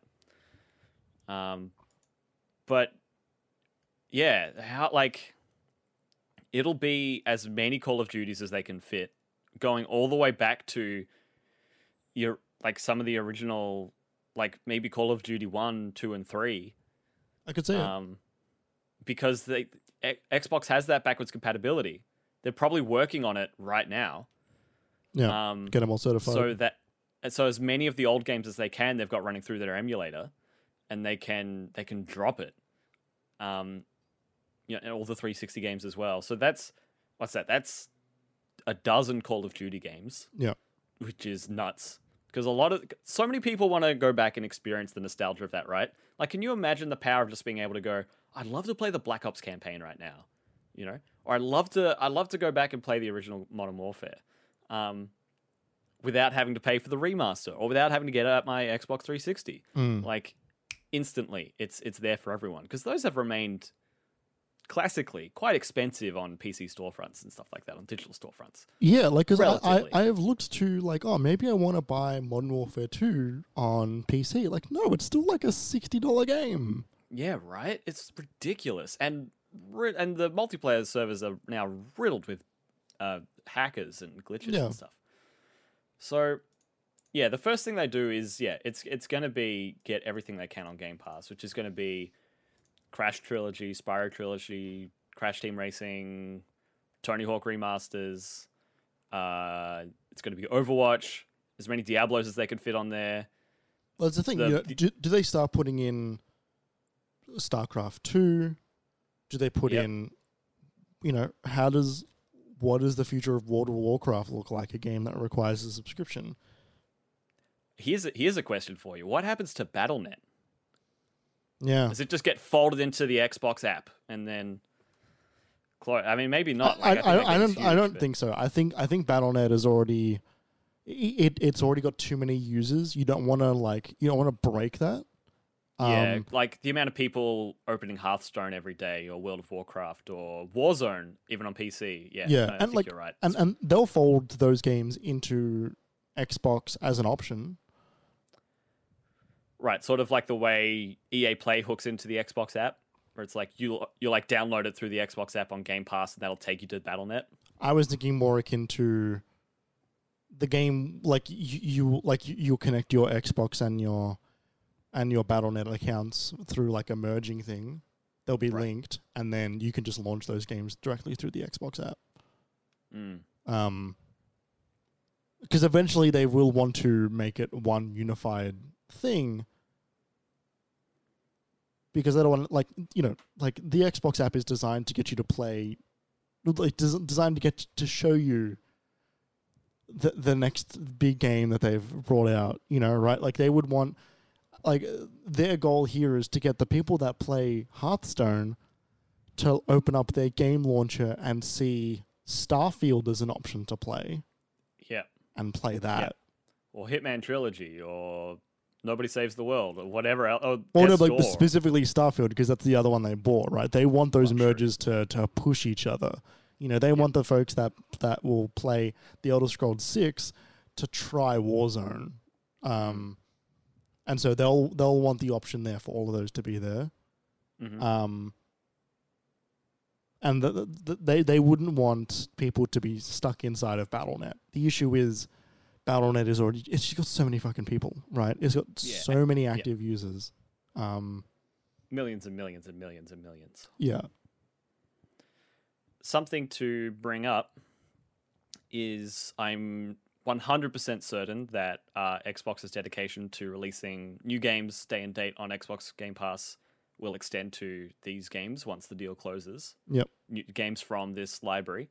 Mm-hmm. So Xbox is going to become the place to affordably get the newest Call of Duty every year. There are going to be so many people who, if they've got the option on a PC or an Xbox, even if they already own it on PlayStation, there's so much crossplay available now on those systems that people are just going to go to Game Pass if they can. If they've got a PC that'll run it, or if they've got an Xbox that'll run it, they'll open it there rather than pay $100, $110, $120 to play it on PlayStation 4 or 5. So how much is a year of Game Pass? I don't know Game Pass on Xbox on its own. PC Game Pass is $11 a month, so that's $130 for the year, roughly. So $5 more expensive than buying the newest Call of Duty on PS5. Yeah. There's not a whole lot of decision making there.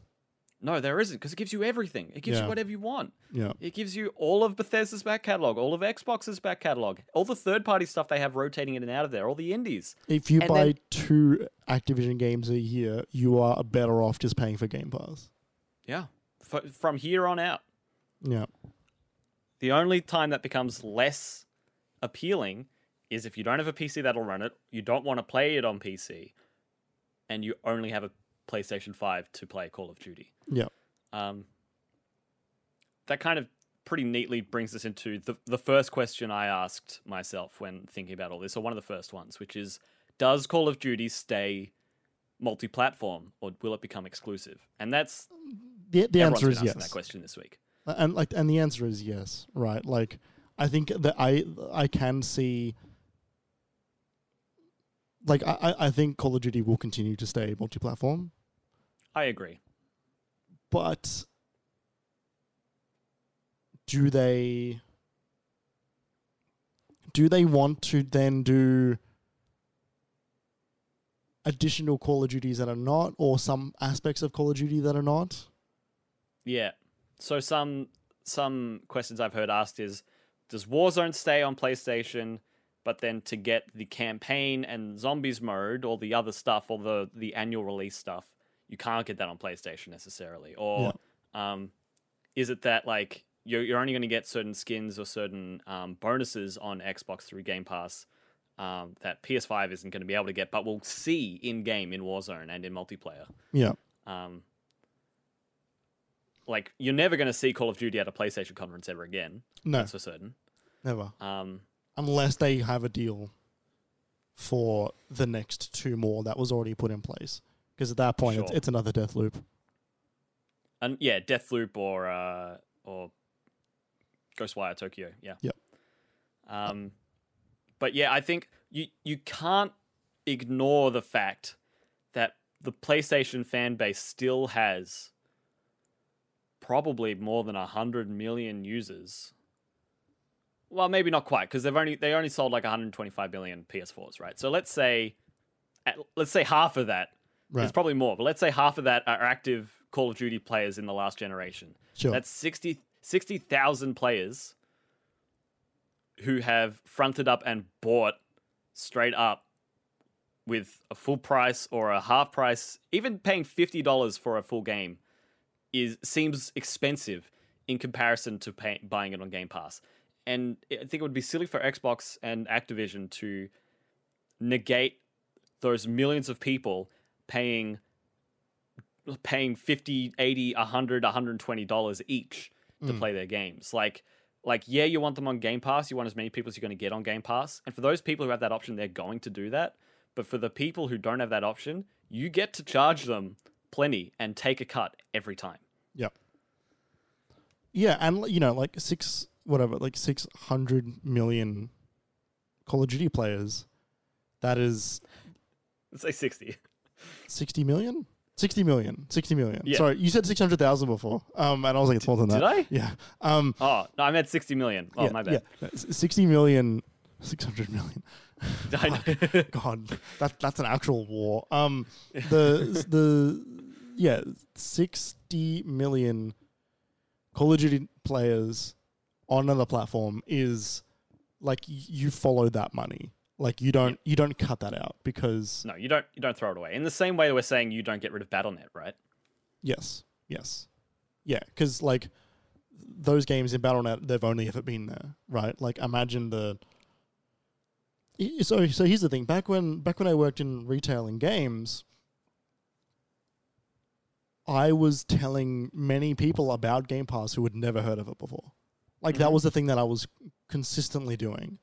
Whenever anyone was buying an Xbox, whenever anyone who was buying a game that's on Game Pass, I would let them know, hey, it's actually on Game Pass. You don't have to buy the game, buy the subscription, just play it there.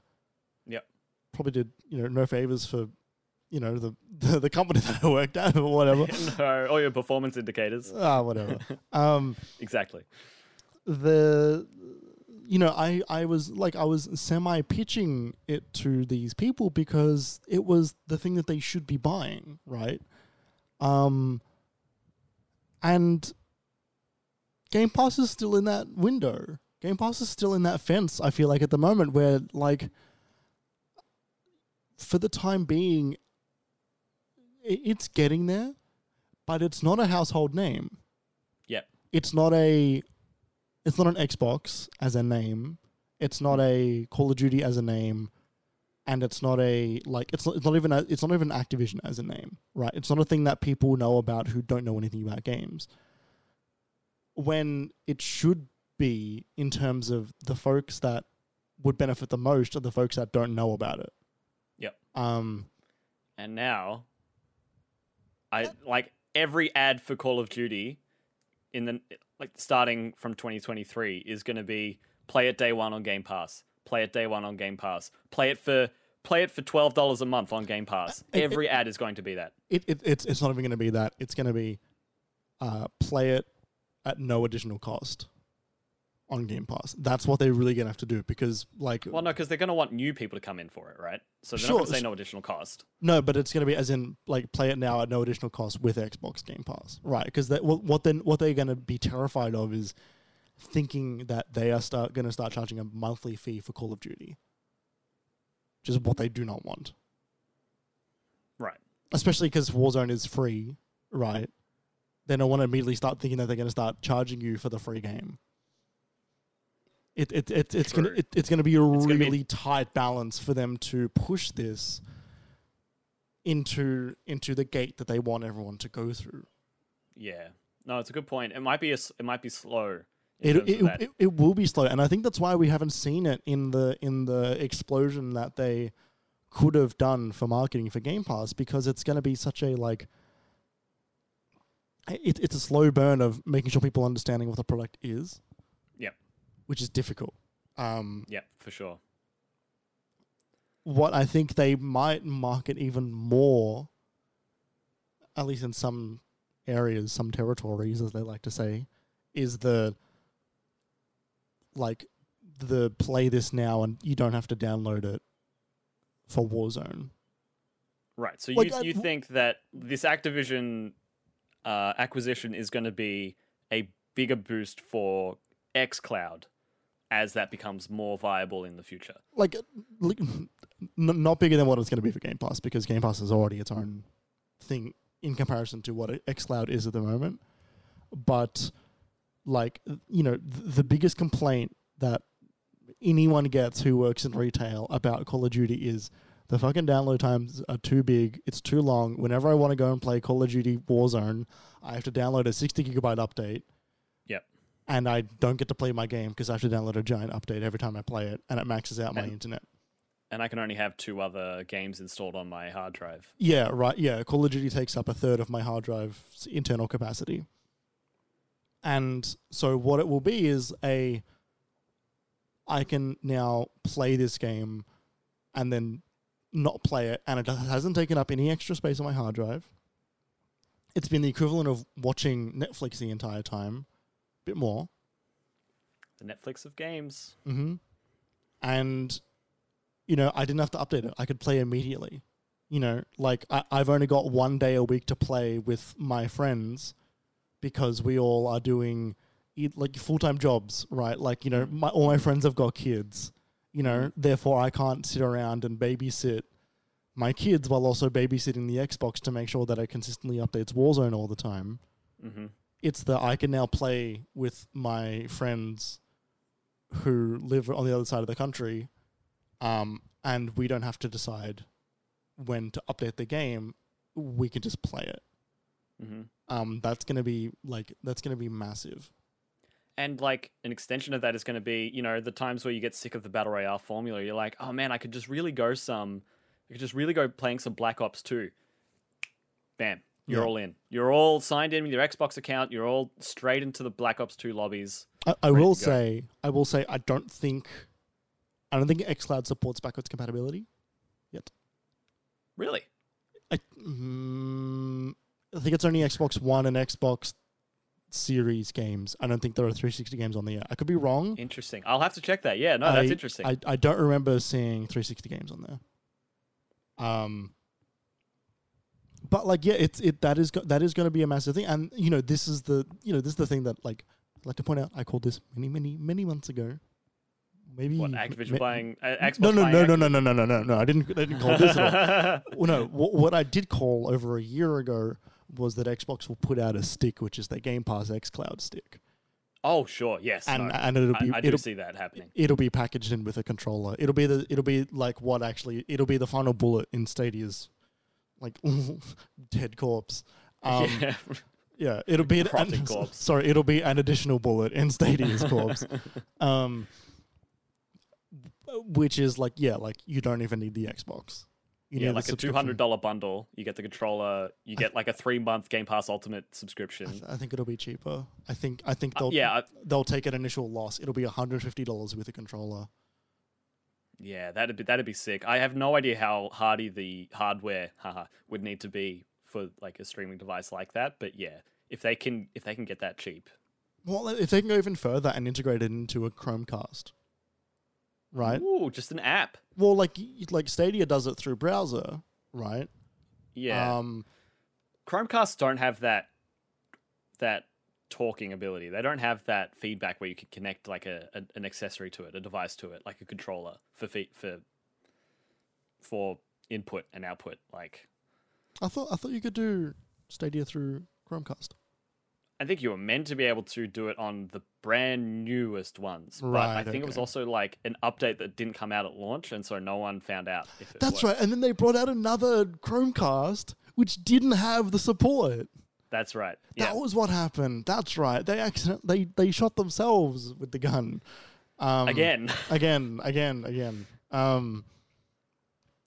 Yeah, like it'll be and then they're pushing the play games on the phone. I don't know if that's going to be as, I suppose folks who play Fortnite and like Call of Duty Mobile on their phone are really going to be into it. I don't know how like viable that is for most of the Blizzard stuff, or most of the Activision stuff. Playing Crash on the phone might be cute, I guess. Yeah, Diablo at a push. Yeah, if you got a big phone. I wouldn't play World of Warcraft on there or StarCraft. I think that's who they're gearing that mobile connection towards. Like, you don't want to play Hades on anything smaller than a Switch screen. You know what I mean? Yeah. That's a zoomed out game, but people say it feels great, and I think the only people saying that are people with iPhone 13 Pros. So and the backbone attachment. Yeah, and like they're already in that mobile market now with buying King, right? Like that is a massive. That's a massive thing. I don't know what changes there. Well, it means that King can make. It means they've got a really strong mobile division to make mobile games for whatever they want. Gears, Halo, Age of Empires, like StarCraft, Warcraft, Hearthstone. That's already on there. When was the last time you did a fresh install of Windows? I upgraded my computer 4 months ago, and I didn't even do a fresh install of Windows then. Right, I really should have. Yeah. Well, when you do, you start to get ads for, hey, do you want to install Candy Crush? Like inside of the start menu. Right. Like, where your shortcuts are supposed to be? Like there's an ad in there for Candy Crush. Yep. It might just be a pack in now. Yeah. Oh god. Yeah. Yeah. Right. It's pretty intense. It also reminds me of recently when Take-Two bought Zynga for $7 billion something like that. Yeah, really recently. Yeah, that was recently, and it's like, oh, cool. That means Take-Two can start putting whatever IPs they want into that system if they want to do that, but also just make bank on whatever Zynga's doing next and help keep them afloat, and they can help each other, but also I don't know. Yeah, Take-Two has a mobile division now is the big deal. Yeah, they can put the GTA remasters on phones.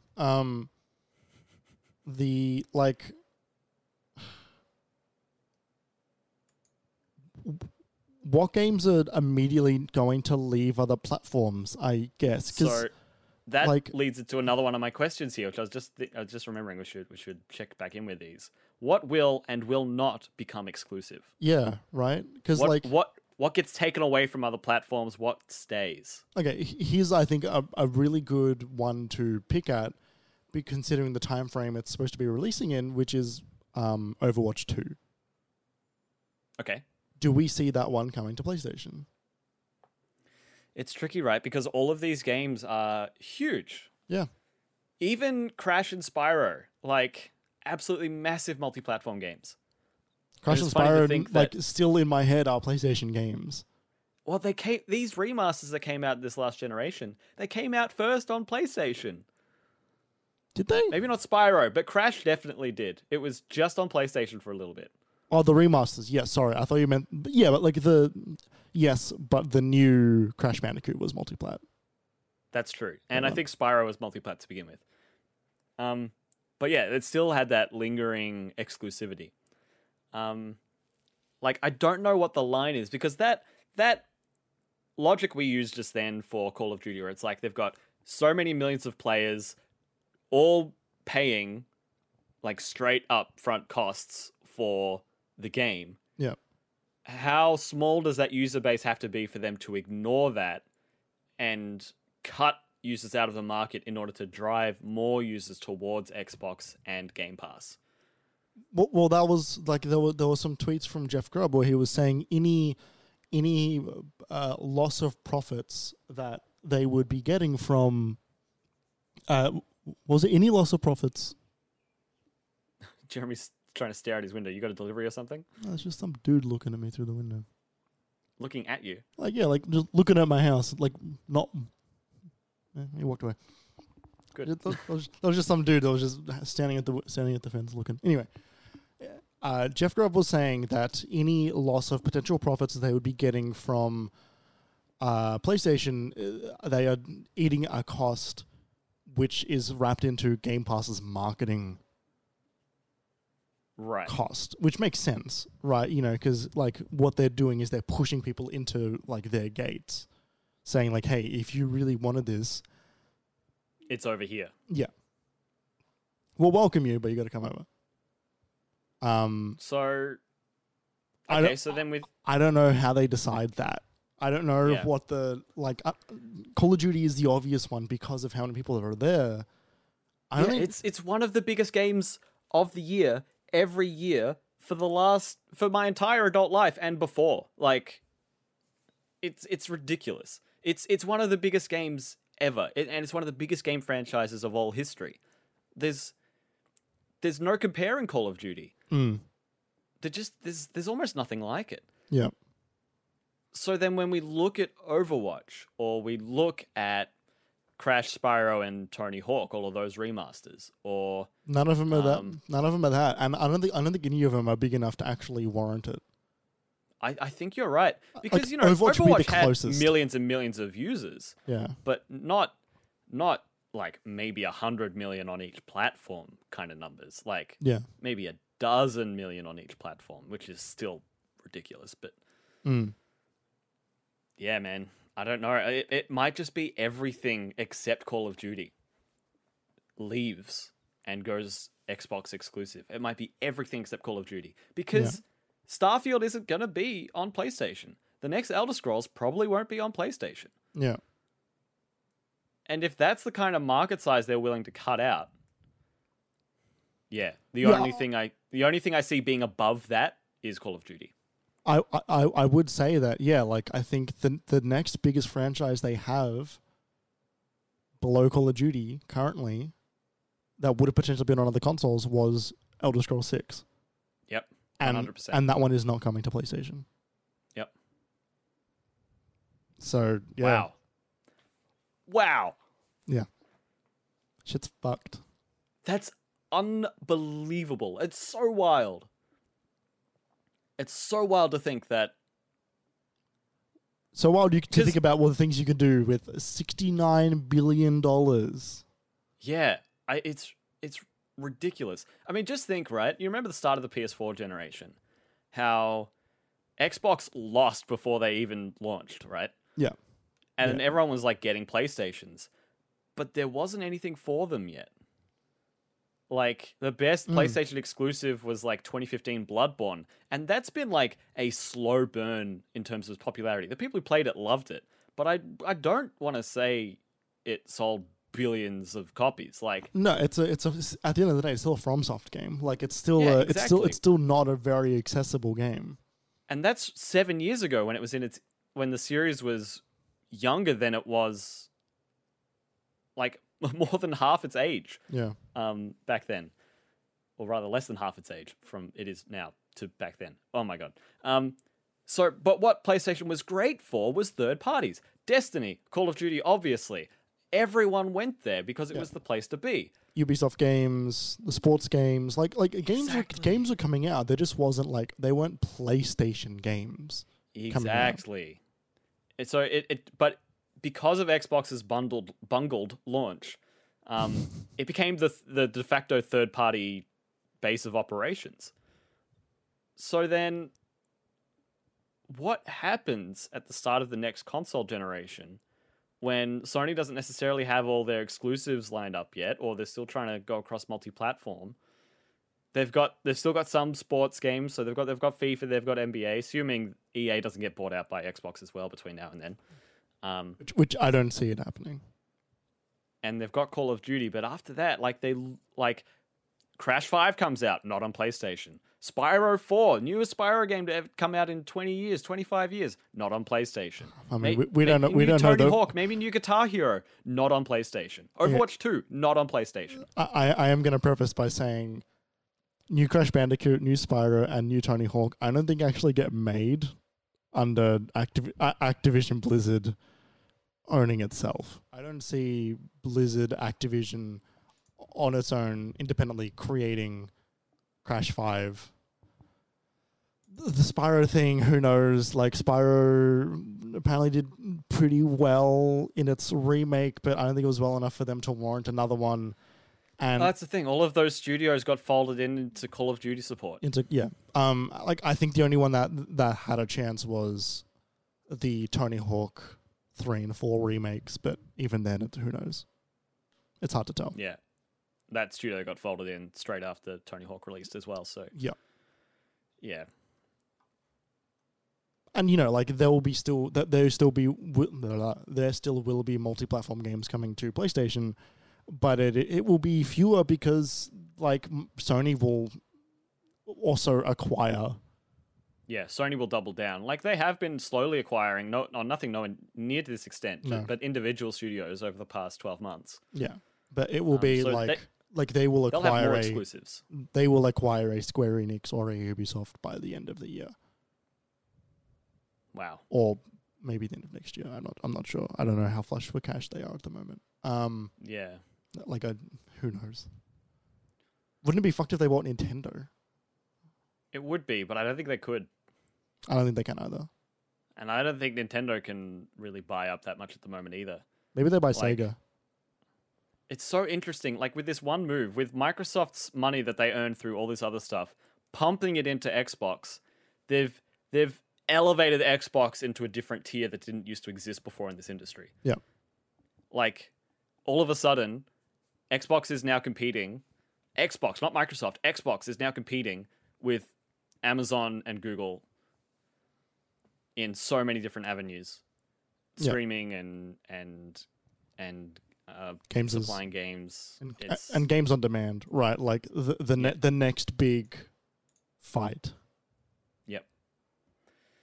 It's absolutely wild. So a couple of things here. What changes for the studios behind Activision Blizzard? So I think we've kind of touched this. Does Call of Duty stay annual? We haven't answered that. And the answer is no. They will not. They 100% will not. I'm not so sure about that one. So, the reason why Activision got bought for as much as it does is because it makes as much money as it does because Call of Duty is as annual as it is and gets bought every year. They don't buy it to then all of a sudden make those studios start making less money for them, right? That's where Warzone comes in. True. Internally, inside of Activision, they were already looking at not making Call of Duty annual because they were not able to cut it Like it well, yeah, and they're not seeing the return. They're not seeing the return on that anymore. Do they charge for Call of Duty on Xbox anymore as a thing you can buy outright? Who knows? Yes, definitely. You still think so? Yeah, because there are still millions of gamers who don't have an internet connection, or do have an internet connection but it's not that flush, or do have an internet connection but it's spotty. Can you play Black Ops Cold War without an internet connection? Yeah, it's single player. I don't know. I had to download half of that.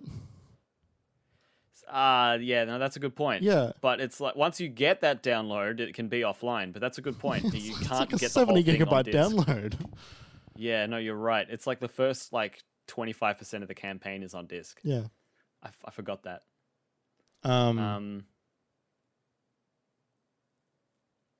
Yeah, I don't know. I don't know if they're ready to stop charging for things, but I think they're getting there. But Xbox, the thing is, coming under Xbox might not be ready to do that yet. And they might put a stop to Activision. They might say, you need to optimize these games, pals, and make them still sizable, but this is ridiculous.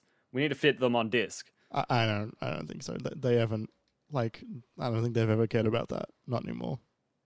I think I think Call of Duty stops being annual, but I think they double down on the size of Warzone and they make it a Fortnite competitor.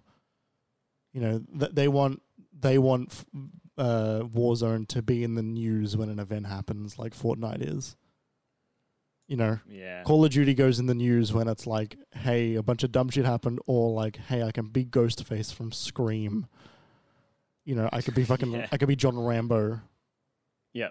Or a shipment of new Call of Duty games got stolen in Britain. Yes. Yeah. But I don't think they stay annual. I think it would be good for those studios if they weren't, if they had more time to make those games, or alternatively, if they could bring in different studios to make those games for a turn. Give the Gears studio a go at Call of Duty. Give the Call of Duty studios a go at Gears. I don't like think a new IP happen. or something. Like those studios need to. I don't think they're going to burn out. I don't think that'll happen. But I as far as I can tell, there are rumblings of another Master Chief Collection style remake for another Microsoft property. Interesting. Which I believe I'm assuming it'll be Gears. I don't know what else it would be. No, neither do I. I'm assuming it'll be the Marcus Phoenix Collection, which doesn't roll off the tongue nearly as much as the Master Chief Collection. Or Nathan Drake Collection. It's an extra syllable. Marcus Phoenix. Yeah. But maybe it's 2-2, not 2-1. Maybe you get to be Dave Bautista in all of them this time. Did you do that? Yeah, you could be Dave Bautista. Because there's that wrestling pack in 5, right? Yeah. You could be Xavier Woods too. Yeah, through the entirety of 5, you can not be Marcus Phoenix and you can be Dave Bautista. You play bloody Laura Bailey's character in 5. Oh, yeah. That's because Dave Bautista wants to be Marcus Phoenix in the Gears of War movie they're no longer going to make. Right. Yeah. Yeah, I think Call of Duty weirdly enough, Call of Duty both slows down and speeds up in 2 different divisions. Yep. They don't have a good games as a service game at the moment, Microsoft. They don't. And they tried, and Halo isn't what they wanted it to be.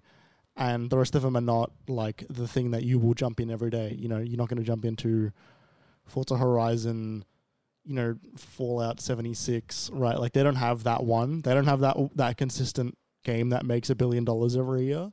And that's what Warzone will be for them. But hey, now with the combined power of Activision Blizzard King within the Xbox ecosystem, we can finally see a rebirth of Scalebound for Xbox consoles and Xbox Game Pass. Scalebound? Isn't that Don't remember. No, I remember it, but isn't that it has nothing to do with Activision. I'm just like, they got more studios, weren't they? Right, okay. All right, good. Because that was either Square Enix or Capcom. I think it was Capcom. Wasn't it Platinum? Yeah, but I think it was published by Microsoft with adjacent through Capcom. It was some weird, a bunch of companies. No wonder it went under. Could be wrong, but I'm 9% sure it was. There was a bunch of things going on there. Yeah. So there's one thing we haven't spoken about yet, Jeremy. He needs to go. Yeah. Bobby Kotick is still CEO of Activision Blizzard King. The party line that Xbox and Activision are saying is that he will remain on board. And it's all very vague and like he's going to be around. Oh, he's been working here the last 30 years. So yeah, what to say? He's like the line was that he's going to report to Phil Spencer. I think is what I saw. So, and basically, there's been I think probably a 50-50 split of articles over the last week saying he's going to stay, he's not going to stay, he's going to stay, he's not going to stay. Like, people don't really know. It's all a bit hush-hush. So what I've got here, I've got a report from Forbes. This is Anna Kaplan. And this was January 18th. So this is a week ago now. Saying Activision Blizzard CEO Kotick reportedly leaving company after Microsoft deal closes.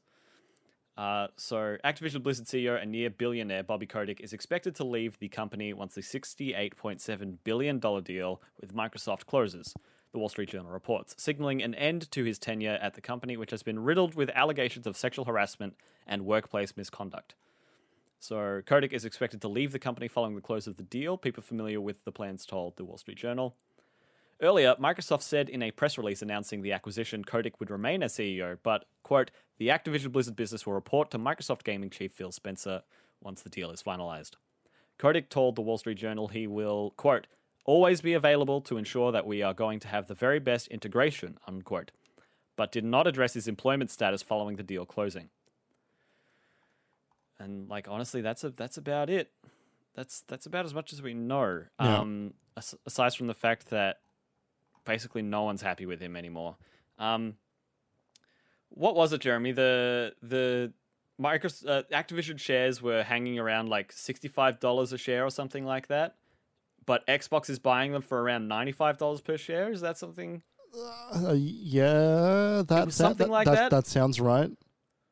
Rough, not those exact numbers, but around that 60-ish to 90-ish differential. What that means is the current people who own a share of Activision Blizzard, which has been absolutely racked with the terrible consequences of their own actions and inactions over the last decade or more, where they've finally had to deal with the ramifications of complicitly encouraging a culture of mistreatment and gender discrimination and sexual harassment and workplace misconduct. Now, those people get their shares bought out for 150% of what they were worth before this deal and ride out without any more negative PR on their backs. It's all gonna... Now they've got Activision is under the Xbox umbrella, right? It's the golden parachute is the phrase. Yes. It's worse than that. This is from Bloomberg. Give it a date and an author? I can. It might not let me look at the article if I try and find that. Okay, no worries. Give us the bit and then see if you can get that other stuff. This is from Devin Pendleton and Scott Carpenter of Bloomberg, 19th of January this year, 2022. So also about a week ago. Yeah. Kotick owns almost 4 million shares of Activision. I don't know if you were aware of that. I didn't. I wasn't. So the most of any officer or director in the company, as far as I'm aware. So at the base level they were at then, that means he, at the $65-ish margin, he had about $260 million tied up in Activision stocks. Let's say $4 million. This is another reason why his pay cuts every year were nothing. So for the price that the shares are being bought for by Microsoft, his share is worth $380 million, roughly. Yep. Yep. Yeah. Good Lord. Yeah, dude's got money. So like he wins Yeah. Like He wins. whatever He happens, gets to walk away. Yes, he does. Like- There is no justice here. No. There is no. As often as it is with big companies, capitalism, money, and terrible men, there is no justice. Mm-hmm. So, yeah, it becomes, for me, there that are no immediately good leads to guys questions of, here, right? Like, this is not like a Microsoft are doing good thing getting this company away from this creep. Like, it's like that. Like he gets to walk away. This is like the end of Chinatown. It's a movie. It's Okay. this. Okay, well, great, it's awful. Yeah, terrible. It's really terrible. So, the questions that immediately makes me ask is, why did Xbox buy them now? Why didn't they wait to see if this fell out further? And did Xbox approach Activision, or did Activision approach Xbox? So from what I can tell, Activision were looking for a buyer for a while. Interesting. I don't know And if that's not easy to do when you're as big as this. It's not easy. No, I don't know if that's true. This is from what I heard from like Discords, which has got insiders in it and tweets. But also kind of who knows what who knows. Yeah, right. As far as I can tell, what I heard was that they were looking for a buyer for a little while. And at the end of the day, I don't really think Microsoft cares about the like they probably cared when the state government of California started to investigate the company. But what they probably also saw was, hey, this company is going to go for cheap real soon. Yep. This is not Cheap. like a this is a like, hey, like their price is going to be artificially deflated by something that they don't fundamentally really care about. Well, that is it, isn't it? Like, this $68.7 billion deal, this is them on sale. Like, this is the fire sale for this company.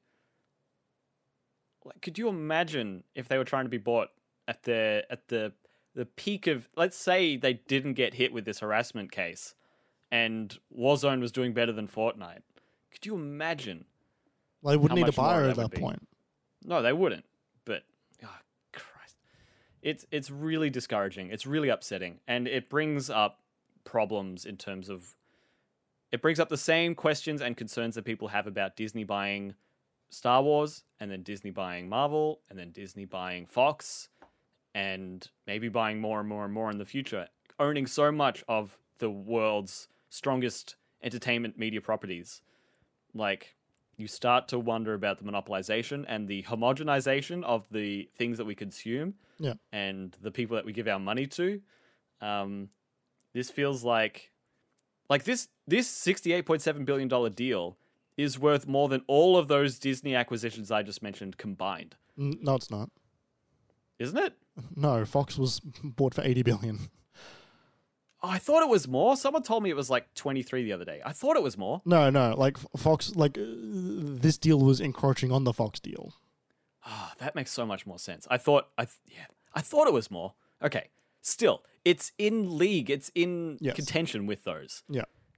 It's the same conversation. Which Xbox, we were starting to walk around when Xbox acquired Bethesda, but now... Yeah, and as far as we can tell, like, they're not done. Right? Right, like, this might not be the end. If they bought Ubisoft, I wouldn't be shocked. Like, I would be shocked, but I wouldn't be surprised. Yep. Yep. Same thing with EA. Like, EA's been in a weird spot for years at this point. I would be more surprised if they bought EA. I think EA is too much of a cash cow every single year. Yeah. Like, year in, year out, at the end of the day, they've got sport, they've got Sims. They have consistent cash flow. They've got Star Wars Jedi Fallen Order. Yeah. What about it? They've got Ogdo Bogdo. You hear that the reason they made Cal in Star Wars Jedi Fallen Order a guy is because Rey in Star Wars is a girl? This was a stupid fucking reason that was. That's a terrible reason. Yeah, they were like, well, you know, like we've got a woman leading the movies, so it made sense for us to have a man in the game. We need representation. I'm like, what are you talking about? Anyway, yeah,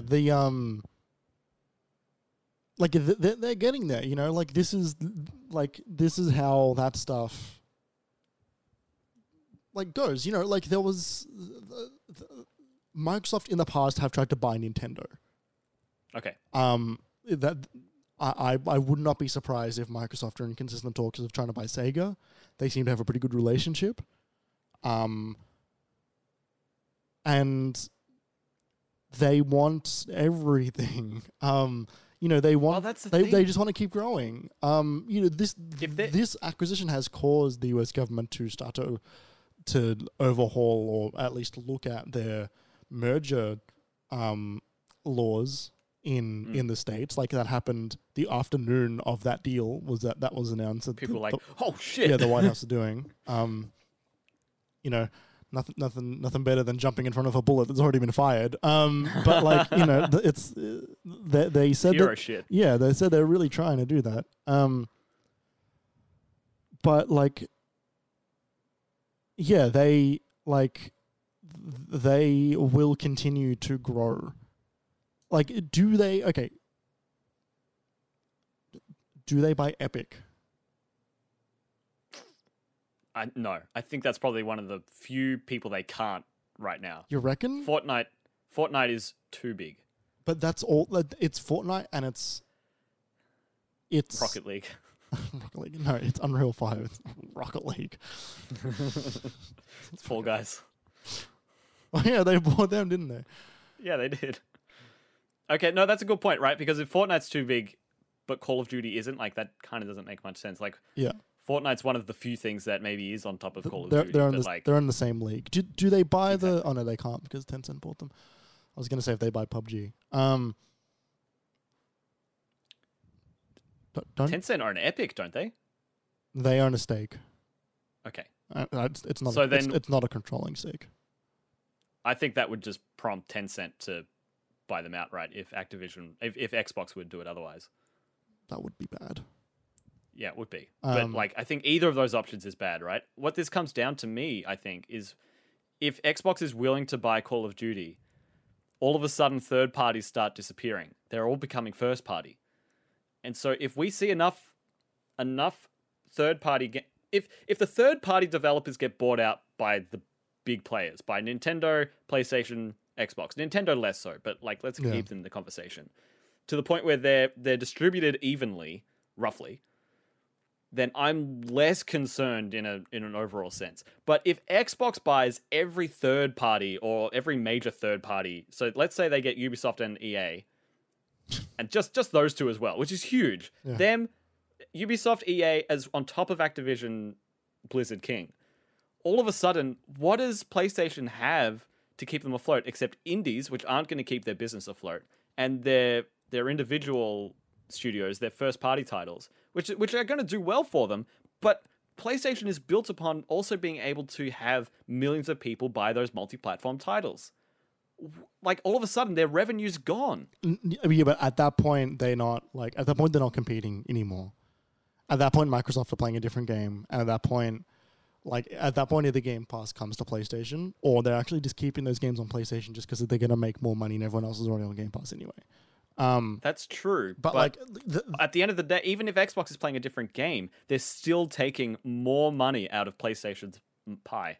Money? They're still taking more from PlayStation's from PlayStation's share, right? From the audience that PlayStation is getting their revenue from. Yeah, but like that is that won't happen, because. Why not? Because there's a difference between Xbox jumping to number 3 and Xbox jumping to number 1 by buying, or even jumping to number 2 in the market share field, right? Like number 3 is not where the governments look. Antitrust laws would get in the way of number 1 being number 2, or would get in the way of number 1 buying number 2, or vice versa, or whoever is going to number 1 getting there by buying. So, do you remember who 1 and 2 were? Tencent and Sony. Okay. Or I don't think it's Sony. I really, really don't think it's Sony. I'm 90% sure it's still Sony. Because market share. Video games. Please don't recommend me video games that are about the market share. That would be so funny.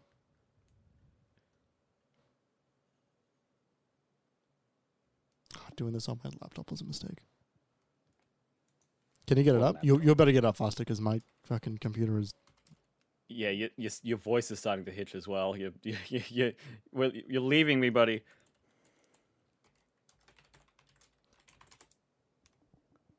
No,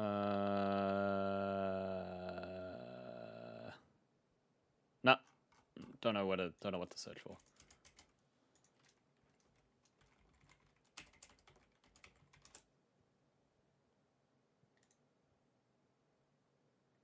No. So Sony is number 1 apparently. Number 2 is Really? Tencent. This is from alltopeverything.com. This is based on what I can see that they're basing this on is gaming revenue. I don't know, it's per year. Yeah, that's really loose. I'm leaving this website.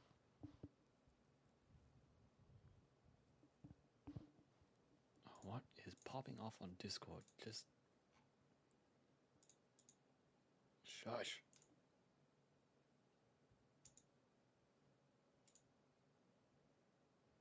Okay, yeah. So this is from Wikipedia, but they have their sources. So the financial year of 2020 to 2021, the top publisher was Sony with $18.1 billion. I'm assuming it's US. Then Tencent was number 2 with 16. Nintendo was number 3 with 12. Microsoft with 10. NetEase with 6. And Activision with 6 as well.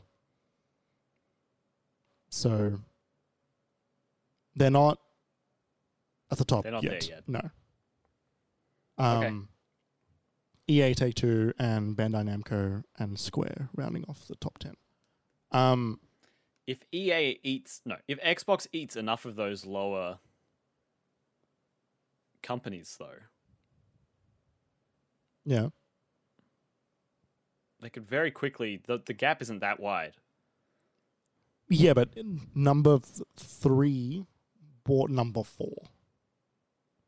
Yeah, but if number 3 buys 5, 6, 7, and 8, Yeah, all of a sudden they're up I there. know, but the moment they move into the number 1 and 2 spot, then they start getting like gigantic magnifying glasses looking at them, which they don't want.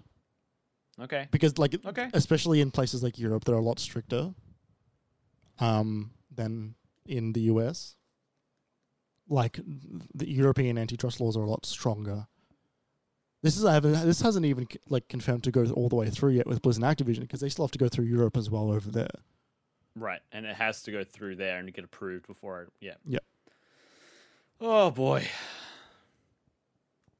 Do you have any final thoughts?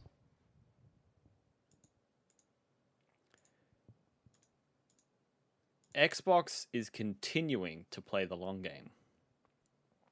We've been, for the last generation, wondering when their exclusives were going to bear fruit, right? And I think we finally started to see the start of that last year with Age of Empires 4, Flight Sim coming to Xbox, Forza Horizon 5, and Halo Infinite, all coming out in a fairly tight block. Psychonauts 2 as well. Like, that's the kind of PlayStation-level competition that we've been expecting Xbox to need to come out with in order to stay competitive. Now Xbox has all of the studios that they were touting at like E3 2018, with Double Fine and the Coalition and all of that. They've got Hellblade coming out soon. They've got all of that spun up to keep them going through this generation. But then we're also going to start to see Bethesda's efforts start to bear fruit for them as well, outside of the exclusive deals that they've already got for Ghostwire Tokyo and Deathloop and stuff like that. Yeah.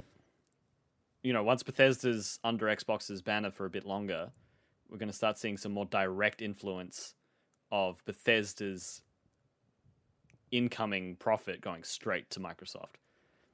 And then it's going to be the same deal with Activision Blizzard. Let's say it takes 12 to 18 months for this deal to go through, which looks very, very likely, if not longer. It's then going to take a couple of years for that for Xbox's influence to change anything at Activision properly. And then it takes years for a game to be made. So, like, all of this is going to take a long time to play out. And we have no idea if Xbox is going to acquire more people between then and now. There's a good chance they will. Yeah. I really don't know what happens next because the game is changing. It's like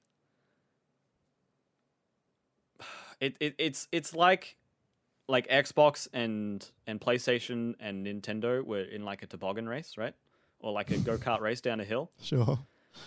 And like they're going okay, and Xbox did its best to like, you know, make it itself, and sort of, you know, they got some help from their parents, but it's okay. You know, they wanted a decent fight and be a part of the conversation. They have been, but like they've had a rough 300 meters, right? And their parents. I hate this analogy so much. Then their parents run up to them, and it's okay because they've got a fucking rocket pack. And they just strap it onto the side, hit the go button, and all of a sudden the Xbox is away. Stop right? making companies kids. But you know what I mean, though? Like, it's not even in the same sphere anymore. Xbox is just, they're away. Yeah. I don't know how to have these conversations. This is... Yeah. No, they are, it is literally an unfathomable amount of money. Yeah. Like it's a situation that we've never encountered before. Yeah. Yeah, I think. How about you? Do you have any closing thoughts? My closing thought is that deals like this shouldn't. Any analogies? This is too much money for a deal. You know, it's like if a deal costs this much money to be made, then it shouldn't exist. That, and I'm reminded of E3 a few years ago when Microsoft announced that they were buying Double Fine, they were buying Obsidian, the folks that made Forza Playground, and the folks that made Ninja Theory. Ninja Theory is a part of that, and like the people that made the zombie game. Dead Rising? No. State of Decay. State of Decay, yeah. That's the game. Not sure what the studio is. Yeah. Yeah. And I was looking at that going like, wow, that's a lot of acquisitions. Mm-hmm. That's like a lot of money they're throwing around. Mm-hmm. Like a puddle. Like a raindrop in the ocean at this point. Mm-hmm. And, you know, like it makes you wonder, like, those were big priority acquisitions for the company back then. And it wasn't that long ago. Like, yeah, a lot of those we haven't seen. Like I said, we haven't seen the bear fruit yet. Yeah, but like the people that work there, like, do they still get the same level of care from Microsoft now? Do they still get that level of like, yeah, like we feel really supported by the parent company, or is it like I can't get a meeting because they're stuck in the Warzone meeting? And that's why they had that picture in the Xbox acquisition announcement of Phil and his leadership team. Yeah. Because it's no longer going to be about getting a meeting with Phil. Yeah, no, it is like you will not get a meeting with him anymore. No, he is past that. It's like, it's the difference between Jim Ryan and the head of Sony. Like, now Phil Spencer is somewhere in the middle where he's got more. He's got too many very expensive, very large plates spinning for him to look at all of the smaller ones. So that's why he's got his team. Yeah.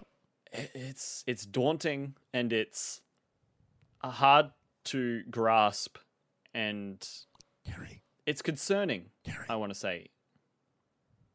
Jim Ryan is the head of Sony. What?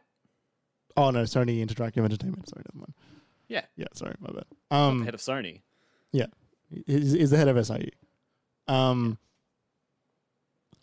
Yeah, and it reminds me, like as my closing thought, I guess, is when Xbox had their 20-year anniversary Last year, right? Well, yeah, like 2 months ago. 3 months ago. They put out this documentary, which was the history of Xbox, and it's largely quite like wishy-washy in terms of a lot of things, but like it is also very interesting because they don't quite shy away from they don't shy away from their mistakes. Don Mattrick is part of it. He's a member of this documentary. They talk to him quite a bit in his first interview since he left Xbox. Mm-hmm. And one of the things they talk about in the first episode, where they talk about creating the Direct Xbox as it was known back then, was Direct Xbox. Direct X. Did you not know this? Yeah. No, I didn't know that. That's why, because it was going to be a Direct X gaming console. What even is Direct X? Is it rendering software? I think so. Or physics software? It's not physics. No, it's not physics. I think it's a rendering thing. Okay. They were having many meetings, and there were many people involved in what they thought the Xbox was going to be, because like for a long time, the biggest thing Microsoft had at that point, aside from Windows, was Office. Office sold tons. Office might have even been selling more than Windows at that point, because you'd have multiple licenses for so for a long time, a lot of people inside of Microsoft were assuming that that Office was going to run on the Xbox. And they had to have a meeting where they said, like, Office is not going to run on this thing. This is not going to be a thing to use Microsoft Office for. And the heads of Microsoft are going like, what are you talking about? Why would we even bother? It's one of the biggest projects we have. You can't even enter the Microsoft Office area of the building because you don't have clearance for it. Yeah. That's how, and that's not a joke. They had to sneak in. No. They had to sneak into the Microsoft Office buildings to get the latest kernel of Windows because they weren't being given it. Wow. Anyway, the reason I bring this up is because for a long time, Steve Ballmer and Bill Gates were still, the faces of that company. I don't know if you've seen Steve Ballmer on stage saying developers, and he's shaking, and they're all dancing to the song, and it's awful. It is. I'll show you the video. It is. It sounds like some tech bro cringy. It is the height of that. This is where that stereotype came from. Oh no! It is truly terrible. And Steve Ballmer has got 150% person energy going off all of the time. He is so high energy. This dude must be coked out of his fucking mind every single second of his life, because he's a lunatic. And they're having this meeting where they're showing off, and this is the final meeting whether or not Microsoft is going to commit to this thing or they're not going to commit to this thing. And they show the Xbox and to Bill Gates and Steve Ballmer, and Bill loses his mind. He's furious. He goes, I can't believe we spent all this money on this thing. I hate this thing. And he's screaming at him, and he's yelling at him, and he's like not throwing things, but he's slamming on the table, and he's yelling at these people who are just engineers trying to make a product. And Bill Gates is absolutely destroying them in this meeting and screaming at him. And then it sounds terrible, right? And this is what I mean by they talk about some of the bad things, but they don't talk about like the bad things, which is like actually shit like this. They don't talk about the actual culture a lot of the time. But then something changes in him, and he goes, we can do this. And Steve Ballmer goes, yeah, we can do this. And all of a sudden, it goes like that, and suddenly they decide. Like, you should watch the documentary. It's fascinating to watch. But like, they have so much money that they can make those fucked up decisions in the most fucked up state possible, where they can just change their mind. Suddenly everyone's hugs, everyone's shaking hands, everyone's... Oh my God, what an unpleasant workplace. Holy shit. Could you imagine? And I'm sitting here going like, I would hate to work at a fucking place. You wouldn't be able to trust anything that you were told. Exactly, right? Right? All right. But yeah, so indicative of how they could just flip on a dime. Yes. They don't seem to be quite like that anymore, but who knows? Sure. But like, this is what I mean by like they needed to book so far in advance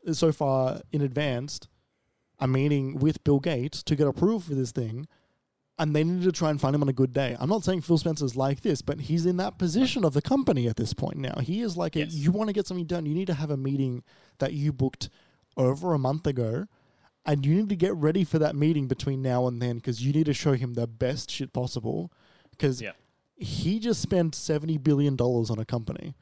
Yeah, and you've just booked a meeting with him. Yeah, and you want to show him, like, you know, you want to... Skatebird 2. You want to show him Brutal Legend 2?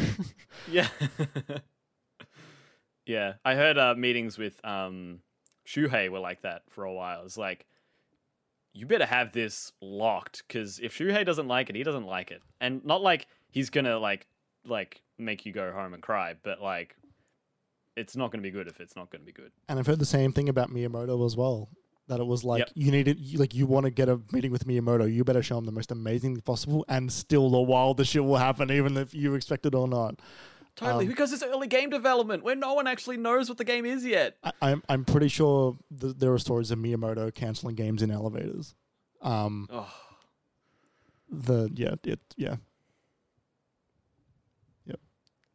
It's AAA game development. But hey, an elevator is what made Kingdom Hearts. Mm-hmm. I'll tell you that story. Yep. It's a good story. Definitely on the podcast too. Did I tell you on the podcast? I'm pretty much 100% sure. Cool. It's a great story. Yeah, it's a good story.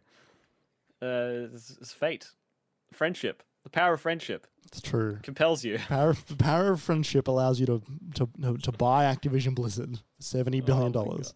Yeah, friendship. Well, that's about it. I don't have anything left in the tank. I'm empty. I'm done. I'm with you. Thanks for joining us, everyone. Next week is not going to be like this week. We don't know. Probably not. We don't know. The thing is, we didn't know that this last week would be like this either. Sony might buy Square in between now and then. Could you imagine? I could see it happening at this point. It seems like quite a fit. In a way that Xbox buying Activision doesn't seem like a fit. But that's because it doesn't make any sense, Jeremy. Thank you so much for listening. This is the Minimap Cast. This is episode 90, everyone. We're getting close to that 100. If you want to support the show, like I said before, we're on all podcast services. You can listen to us wherever you like. You all right, Jeremy? I was drinking water, and you said, "An all podcast services," and that that made me laugh. You nearly spit take. Yep. If you want to be notified when a new episode goes live, obviously you could follow on whatever podcast service is of your choice. You can also follow the Minimap account on Twitter. That's at MinimapAU. What am I wanting to promote? So last week, not only did we post episode 89, but we also posted episode 66. I spoke about it last week as being the lost episode from July last year, where June's talking about Ratchet and Clank, not Resident Evil, Ratchet and Clank and Little Hope, and we also spoke about the Sea of Thieves expansion, the Pirates of the Caribbean, our experience with that, which we really didn't like. It's a good episode and a good question corner.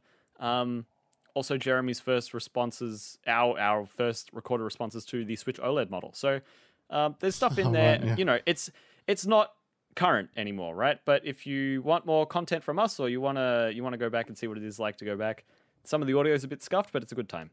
If you want to support us, you can support the show on Patreon by going to patreon.com/minimapau. We're also all on Twitter individually, so I'm there at KJPalmer_24. Jeremy is also there. At Obi-Wan Jez. I'll be there looking like low LOD Mario. And that's about it, everyone. I think did I miss anything? Yeah, you forgot to announce that we have since been acquired by Microsoft. Did Phil respond to the tweet? Yeah, Phil bought us. Oh, wow. How much? If you can believe it, $71 billion. $71 billion? Amazing. I didn't know we had that pool. Jeremy, how many shares of Minimap do I own? Have you seen the social network? Social. I've seen some clips of Andrew Garfield in the Social Network over the last. Yeah, I diluted all your shares. Oh no! So are you? Oh man! Don't talk to me. I'm jacked in or whatever the fuck they say. I'm plugged in, jacked off. Oh yeah, he's wired in. I should watch that movie again. That's all right. It's Aaron Sorkin, Jeremy. You love Aaron Sorkin. It's a good script by him, but it does a lot to make Mark look like the nerd that everyone thought he was for a long time before he decided to destroy the world. Right, rather than like the soul sucking, sociopath. yeah, like the end of the world harbinger of doom that he's since become. God, I hope 4 horsemen of the apocalypse. God, I hope they don't and buy the horses. I hope they don't go into publishing. God, I hope they don't go into publishing. What if Xbox buys Facebook? What if Facebook buys, like, Nintendo? No, I don't think that would happen. It would have happened by now if it's going to happen. Although with this Xbox move, everything's different. Anyway, we're going to go before we keep talking. Thank you so much for listening. We'll see you next time.